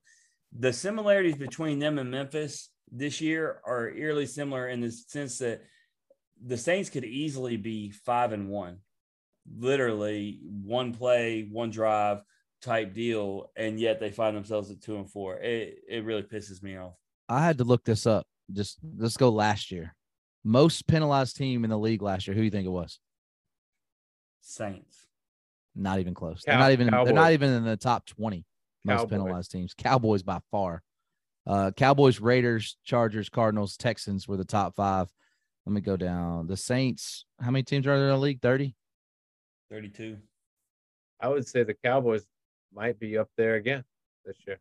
Yeah, so the Saints are last year they were the 22nd most penalized team. So but I didn't say they get it. It's I know. It's the timing in which they happen. I'm just bringing it up. So this year, the Saints, so far this year, the Denver Broncos are way out in front in most penalized team. Seahawks and then the Saints are number 3. People who watch Broncos games are the most penalized. Yeah, this is very true. The least penalized team in the league this year, and so the Broncos have 54 penalties. The Rams only have 24 penalties. Hey, since it's not a talking point, Randy, I got to ask you, because they played the Chargers this past week. How is it Denver, no matter who they play, even a team like the Chargers, they could find a way to make it look so damn ugly? They made the Chargers play to their level. Let me tell you why. That Denver defense is probably the best defense as a whole. They don't have Micah Parsons, so don't kill me, DB. But that defense is a Super Bowl contending defense. Russell Wilson, I've been saying this for like 10 years. You're a fraud, bro. You're not good. So you got the best defense with the offense who can't score. Therefore, you get a game full of field goals every week. Big facts. Yeah, I mean, you mentioned Micah Parsons, man. I'll talk about the Cowboys a little bit. I think going into the game, you have an expectation of, well, probably the Eagles are a better team because they have everybody. They have all their weapons. They have good players. They have good coaching. And the Cowboys have some of that, but the one piece that you don't have is your starting quarterback, even though the quarterback that you do have has played pretty good. And when I say good, I use that loosely because really the defense has played really well and made it a little bit easier for the quarterback to be successful. If you want to talk about, non-calls, I think Cooper Rush got a roughing the passer that wasn't called. So there's that for you, Jim. I think any other any other quarterback would have gotten that, especially a Brady. But looking at the game, it was tight in the first quarter, 0-0, defense doing things, but then the Eagles figured out how to kind of take Micah Parsons out of the equation and really, use his strength to their advantage and him being aggressive and just work around him and play off of him. They didn't shy away from running towards him and going to him. They just, used that run pass option as their benefit. But Eagles are a really good team. Cowboys came charging back and had an opportunity late in the third, but just, inevitably couldn't get it done. So, 4-2, 2-1 going into this week's game, I think is a great place for them to be given the injury to Dak. Jim, obviously you've been talking about picking up Dak in fantasy. Or what are your hopes for him moving forward? I did pick him up, and I think he's been cleared medically. It's Jerry Jones is signed off, so it's really all up to McCarthy. He said it's going to be about timing and what he sees at practice, but I think we all know the Dak's starting. I think what you need to see is what we talked about, right? The reason why Dallas was having some success with Cooper Rush was because they actually found their identity running the ball. They need to keep that. But I expect more explosive pass plays in the pass game, and I'm hoping Dak can realistically, if I could get in a perfect world what I want, if I could get either 3 passing touchdowns or 2 passing touchdowns and a rushing touchdown from your guy, I'd be happy. I mean, we'll see what happens. I mean, I've had Russell Wilson at quarterback. He's just got to throw 1 touchdown to achieve better than my current quarterback. Well, I think he will do that because I think that's one thing that, is pretty much proven is, he's coming back from a broken thumb. It's not as significant as the last injury he came back from. And when he came back from the broken leg, he immediately started throwing the football again. So, I feel like he's going to go back and they're going to be like, all right, if you're in this lineup and you're ready to play, then it's full go. Like, we're not holding back. We're not going to maneuver around it. We're going to, keep it rolling, like we were doing. So to talk about the Eagles for a second, because they don't have a game this week, so we don't have any other reason to talk to them after we move on to the Colts. I'm going to ask both of you guys this question. Obviously they're sitting at 6-0. But I was listening to a conversation today. When you compare them to like the Chiefs and the Bills in the AFC, like they're the top of the NFC, or are they legitimate in the conversation for top of the NFL? I mean, I think when you look at those 3 teams, your immediate comparison is going to immediately go to the quarterback position. And is Jalen Hurts a Josh Allen or a Pat Mahomes? Absolutely not. But what Jalen Hurts does do is a lot of the things that Pat Mahomes can do. So now you surround Jalen Hurts with some guys, some big time weapons, and like, it's hard to say that they wouldn't be competitive, but I don't necessarily hold them in the same regard as those 2 teams. Randy? No, not at all. I do think that with Jalen, what he's been able to do and what that team is, though, man, I'm super impressed because I missed on that. I didn't think Jalen Hurts was going to be an NFL quarterback, and he's kind of like that new style, prototypical NFL RPO. But he does make the throws. I mean, I'm impressed. I picked the Eagles to win that division, but I didn't think it was going to be, anything close to this. Yeah, I agree. Not at all. I didn't think that division would have. Yeah, that division is the best division in football right now. Who would have fucking thought? Yeah, I wouldn't have thought that. But hey, it is what it is, man.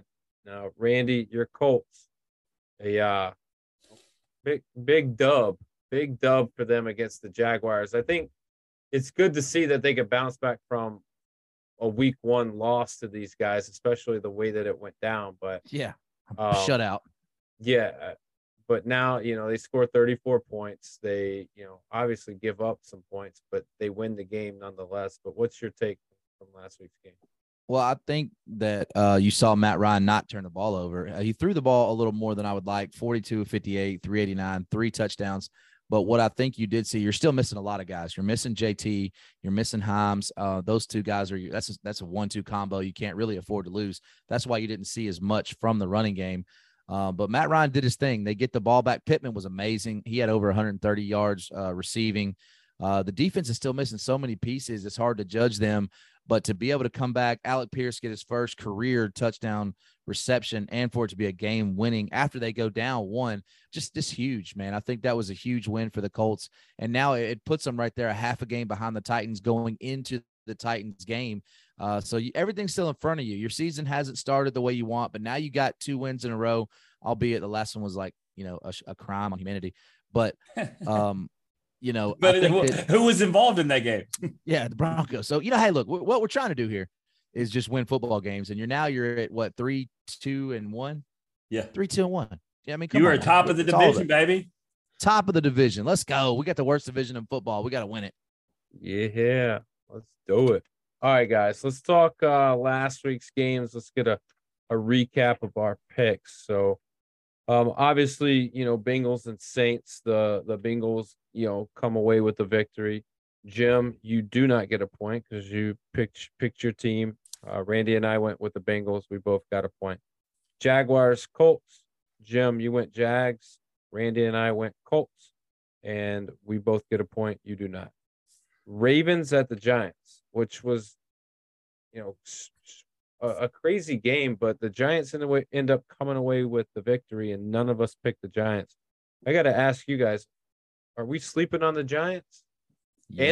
And the Jets for that fact? I mean, they've been bad for so long. We're just conditioned to think they're going to stay bad. But I mean, I think the Giants are good, but the Ravens gave that game away, to be clear. The Ravens continue to give games away all season long. Yeah, they've been good at it for sure. Yep.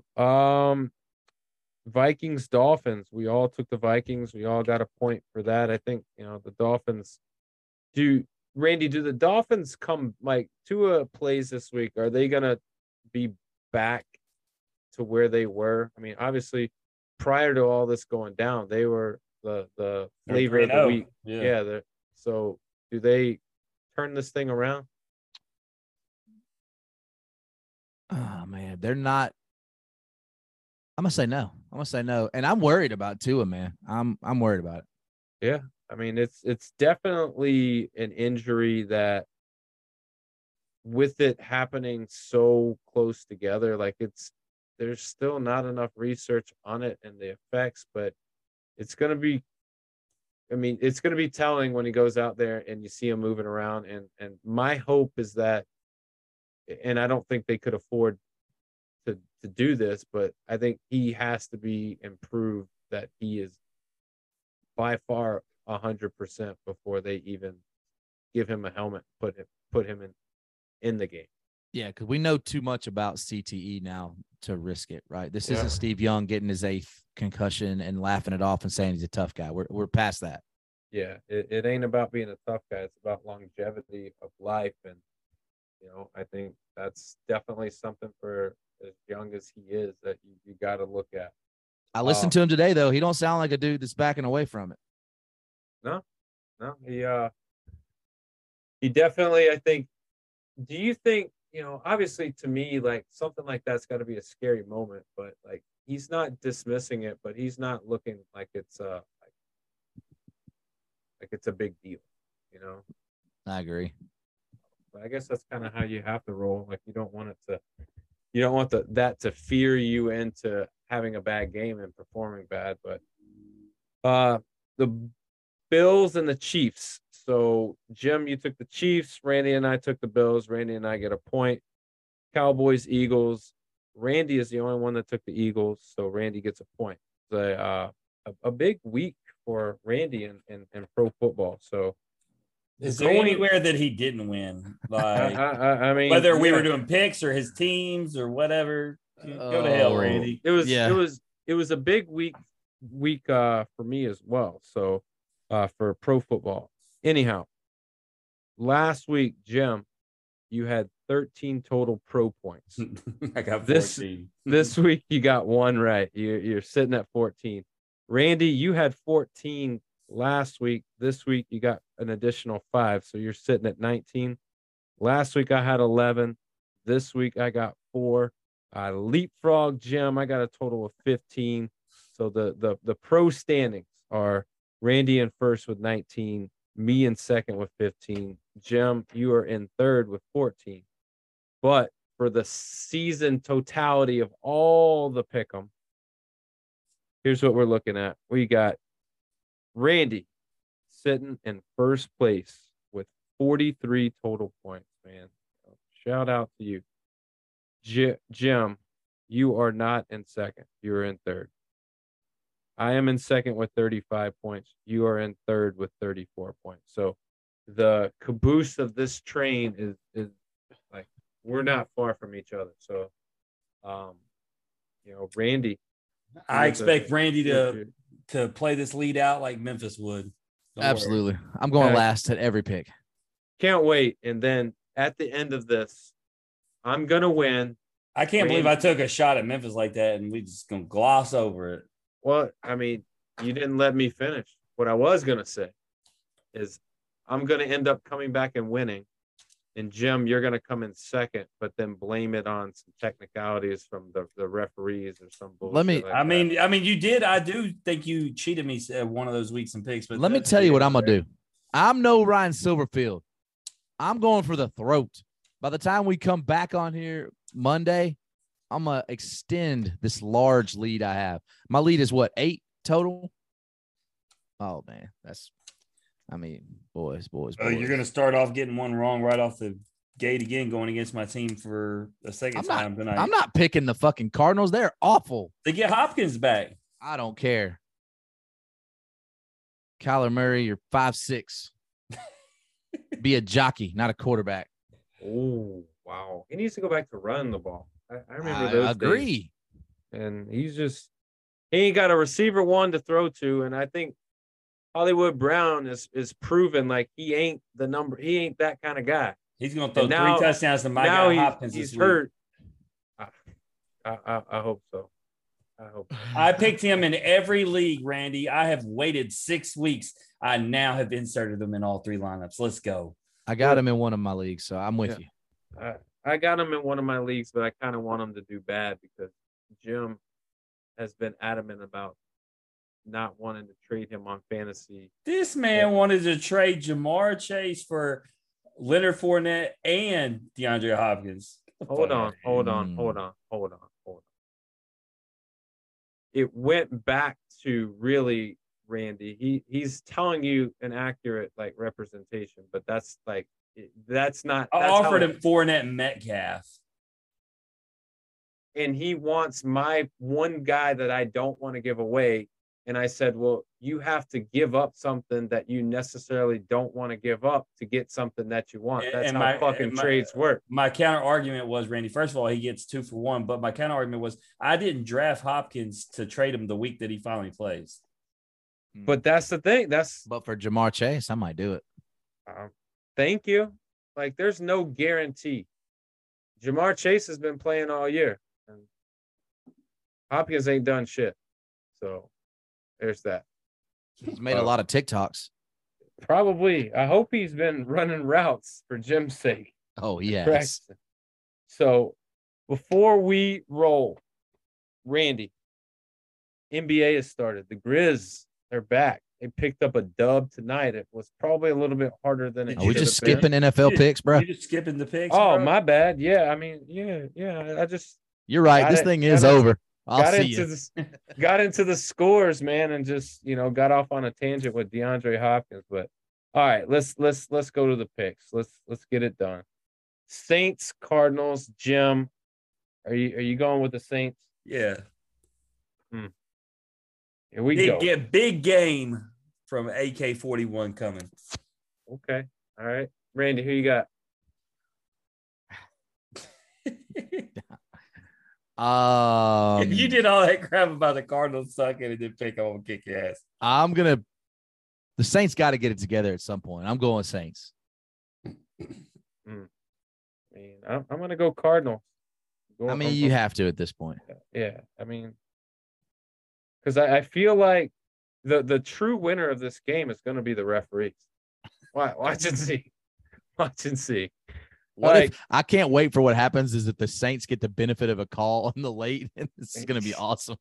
It's gonna be. Take it. It's over. Hopkins gets tackled in the end zone. It's gonna be.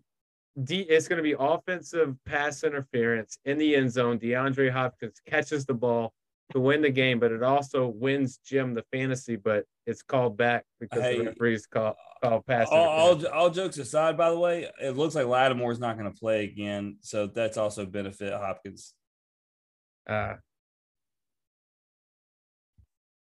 Lattimore, he's okay. Move on. I ain't even doing this with you. He ain't that good. But anyhow, Colts, Titans, Randy, you going with your Colts? Death taxes to the Titans now. I can't say that, man. It's death tax and Titans, but give me the Colts, man. I think we're getting JT back, and that's going to be the difference maker. And we got to take over the division this week. I'm sticking with my boys, Matty Ice. I think Stafford's going to have, or Stafford. I think Matt Ryan's going to have a better day. I think he's going to get. I just don't think Tennessee's defense is that good, and I think he's going to be able to have some time to throw the ball. The irony. You got JT back, and I think it's going to be good. I'm taking the Colts. I'm taking the Titans, and the irony of your comment is I plugged in while we doing all this fantasy talk. The Titans in 2 leagues. I want 3 picks from Matty Ice. Oh, Lord. Picks he don't throw. Now, fumbles, he got you. All right, whatever. I need 3 turnovers and a scoop and score. All right, Falcons, Bengals. I'm taking the Bengals.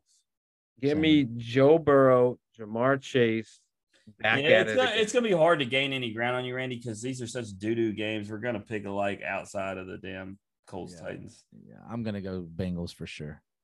Jim, you going with Bengals? Bengals. Cowboys, Lions. Jim, who you got? Oh, shit. I was hoping you go Randy first. I was going to see. I'll go first. Cowboys.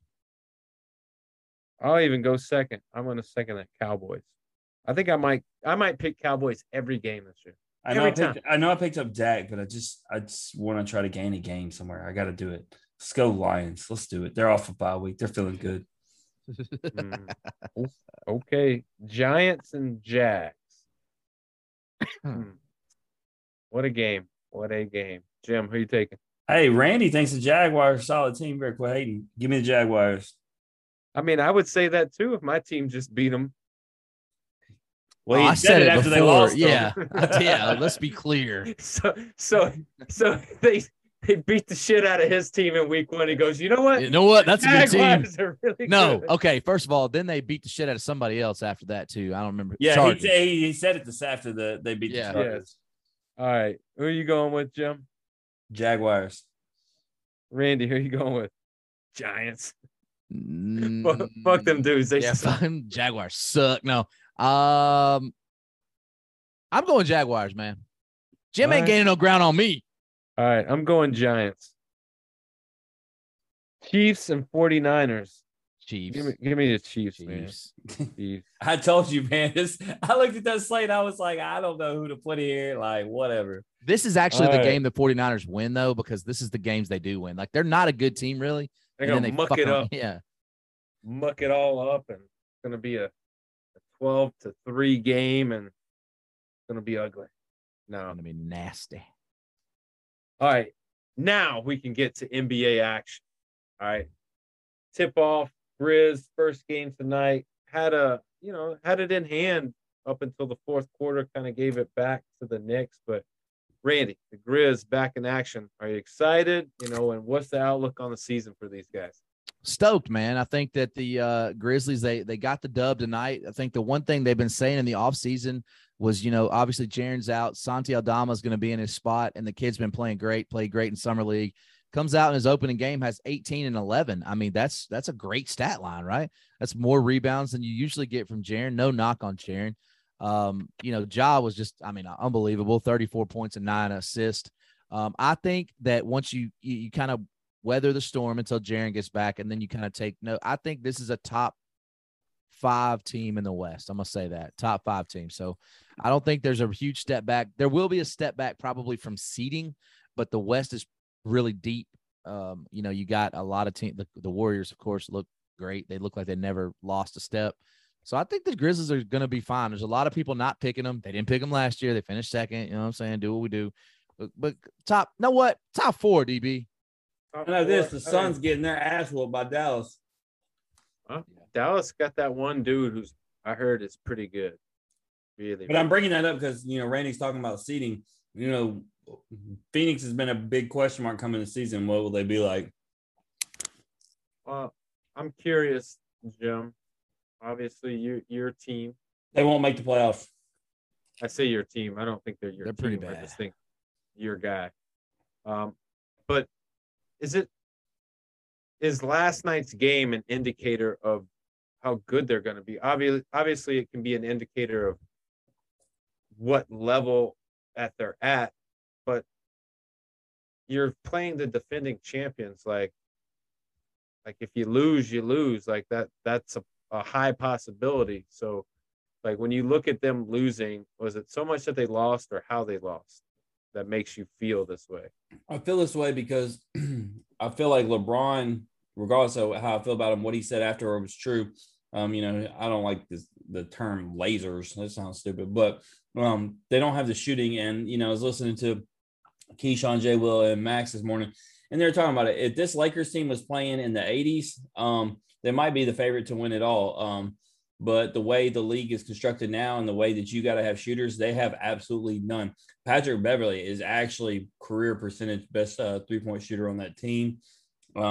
So with their lack of shooting, and hell, they got 80-something points between their big three. It didn't matter. Their bench unit sucks. Like that team's trash. And I don't think Westbrook's going to be there at the trade deadline. I don't know how they move him with this contract, but my man, look, I'll tell you this. Charles Barkley hit the nail on the head. This is my thought process other than the fact that the Lakers suck. I want to tell y'all something about Russ.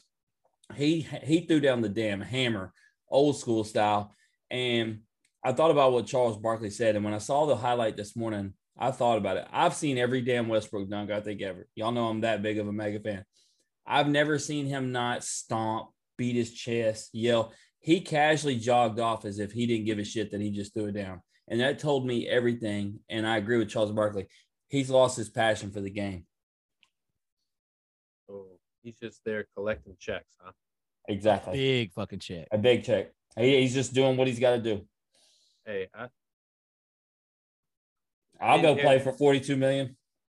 Well, but the thing is in that market for the Lakers, like I could see that happening there over a lot of other teams, just because of all that goes into being on the Lakers team and the pressure and the expectations, and then obviously you got a guy like LeBron who's on there, and then AD. But I think it's a sad thing, man. If you are not motivated and passionate to play for that team, I think something's very, very wrong. His performance was fine, and he played with the energy. It wasn't that. It's just he looked like he was just playing basketball. He didn't, whether it was the angry Russ or the excited Russ, there was no emotion. He just was playing basketball. Well, maybe he's trying something different. But let's real quick, Randy, give me your who's going to be in the finals this year? The finals, man. I wasn't prepared for this. This isn't written on my notes. I'm gonna go with. You know what?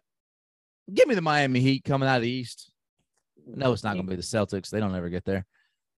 They got it last year. Yeah, well, they lost. They suck. They looked great last night. Yeah, they always look great in games that don't matter. So let me go in the West. It's so tough, man. It's so tough. I'm gonna go. Golly, man, I wish I had more time to prepare for this. I think until I actually give me the Golden State Warriors. I'm going straight cash. Yeah, I agree. I think in the West, like obviously, there's a toss up between 4 or 5 teams that you could easily see there. But I think when you see the Warriors go right into game 1 of this season like they hadn't missed a beat, like that's a pretty good indicator. In the East, it's I don't know. It's like who do you go with? None of it really matters because when I look at these teams, like I just don't think they have the firepower that the West has. But if I gotta pick somebody, give me the. You know what? How about the Chicago? That's really bold. That's very very bold, but I don't want to pick the Celtics. I'm not picking the Hawks. I'm not picking the Hornets. I mean, the Bucks, maybe. That's a pretty safe pick, the Bucks. Yeah, but I don't know. They weren't there last year. You know, it's hard to depend on those dudes. So yeah, why not? Give me the Bulls. What I will say is, I think, and this might be a popular opinion or unpopular, I don't know, but I think the Detroit Pistons are going to make the playoffs this year. And I think Jalen Duren is going to be the rookie of the year in the NBA. Hot cakes, hot takes all day. Jim, who you got in the final? Rematch. Celtics and the Warriors. Yeah. Celtics. I think Randy can keep hating, but I watched a very efficient, I don't care if it was just regular season, Jason Tatum and Jaylen Brown. His man, Grant Williams, continues to be a monster off the bench. Brogdon's good. Yeah, you still got Smart. Give me the Celtics. Wow. Do they win it all? Yes. Oh, wow. Randy, he's saying exactly the opposite of what you said. Never the Celtics can't win. I mean, he's kind of been picking the Celtics for like, I don't know, 5 straight years. That's not worked out. I mean, he tried to get my favorite player. That's true. So, hey, but look at your boy getting extended, getting that money. Randy, a wise man that you work with once told me that if you do it enough, it'll eventually happen. It unfortunately didn't happen that night in cornhole at your house. But if I pick the Celtics every year, I'll eventually be right? So very true. All right, guys, let's wrap this thing up. Last call, Randy. You got anything? Shout out to Walt Disney World, man. Had the greatest trip, family trip of our lives. Even got to see DB, Michelle, and Bella. Got a picture of the little ones holding hands. We got to watch that a little bit. But all seriousness, though, man, Disney is really expensive to the tune of like $15K, but it was worth every penny, man. Had a great time. Followed that up with a great weekend. Go Vols, go Colts. This is just the greatest week of my life, and I don't want it to end. Well, it's going to end. But you're right. Live it up while you can. Jim, last call, what you got? It wasn't going to originally be my last call, but since Randy never brought it up, I thought I'd go there. Alabama investigating video on social media showing wide receiver Jermaine Burton striking a female Tennessee fan on the field. Alabama, you're disgusting. I mean, what? So I'm not condoning putting your hands on anybody, but like, you can't, in that scenario, like, you're not even supposed to be on the field. Let's start with that. And then you are on the field, so what are you doing? Like, yeah, but did you see the video? She was running by him. She wasn't running at him. No, I didn't see the video. I'm just She's running towards the middle of the field, and he reaches over. First of all, if you want to smack somebody, why don't you smack one of them dudes that's your size? Yeah, why don't you smack one of them goofy-ass looking dudes with them overalls on? Yeah, I mean, if you want to, smack that dude Jim took the picture with. He looked like a pretty big boy. Yeah. No, I get it. I just wonder, like, in that situation, how many other isolated situations were there? I mean, that was a lot of people on that field. Like, it was just a mob scene. I just know I wasn't going to go. I wasn't going to go deep into it. I just wanted to take another shot at Alabama. Of course, they hit a female after losing. Dirtbag. Yeah, that's pretty disgusting. Hey, FYI, Phoenix is within 4. Uh-oh, here come the never mind. I got Phoenix and the Celtics in the finals.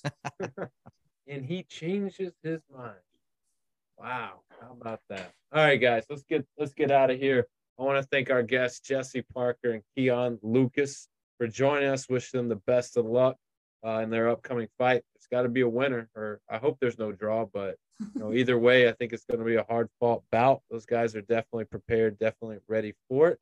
If you like hearing their story, or you just like hearing us average Joes talk X's and O's, please like and share the podcast on Facebook, retweet us on Twitter, listen and subscribe on Apple Podcasts, Spotify, and Anchor. As always, comments, ratings, feedback, all of that good stuff is always welcome. We'll see everybody next week. We got episode 23 coming at you. We got Evansville Otter minor league baseball player and former Mississippi State baseball star Elijah McNamee joining us. This has been the Off the Bench podcast. As always, remember, strong body, sharp minds, grit and grind all the time. Be out.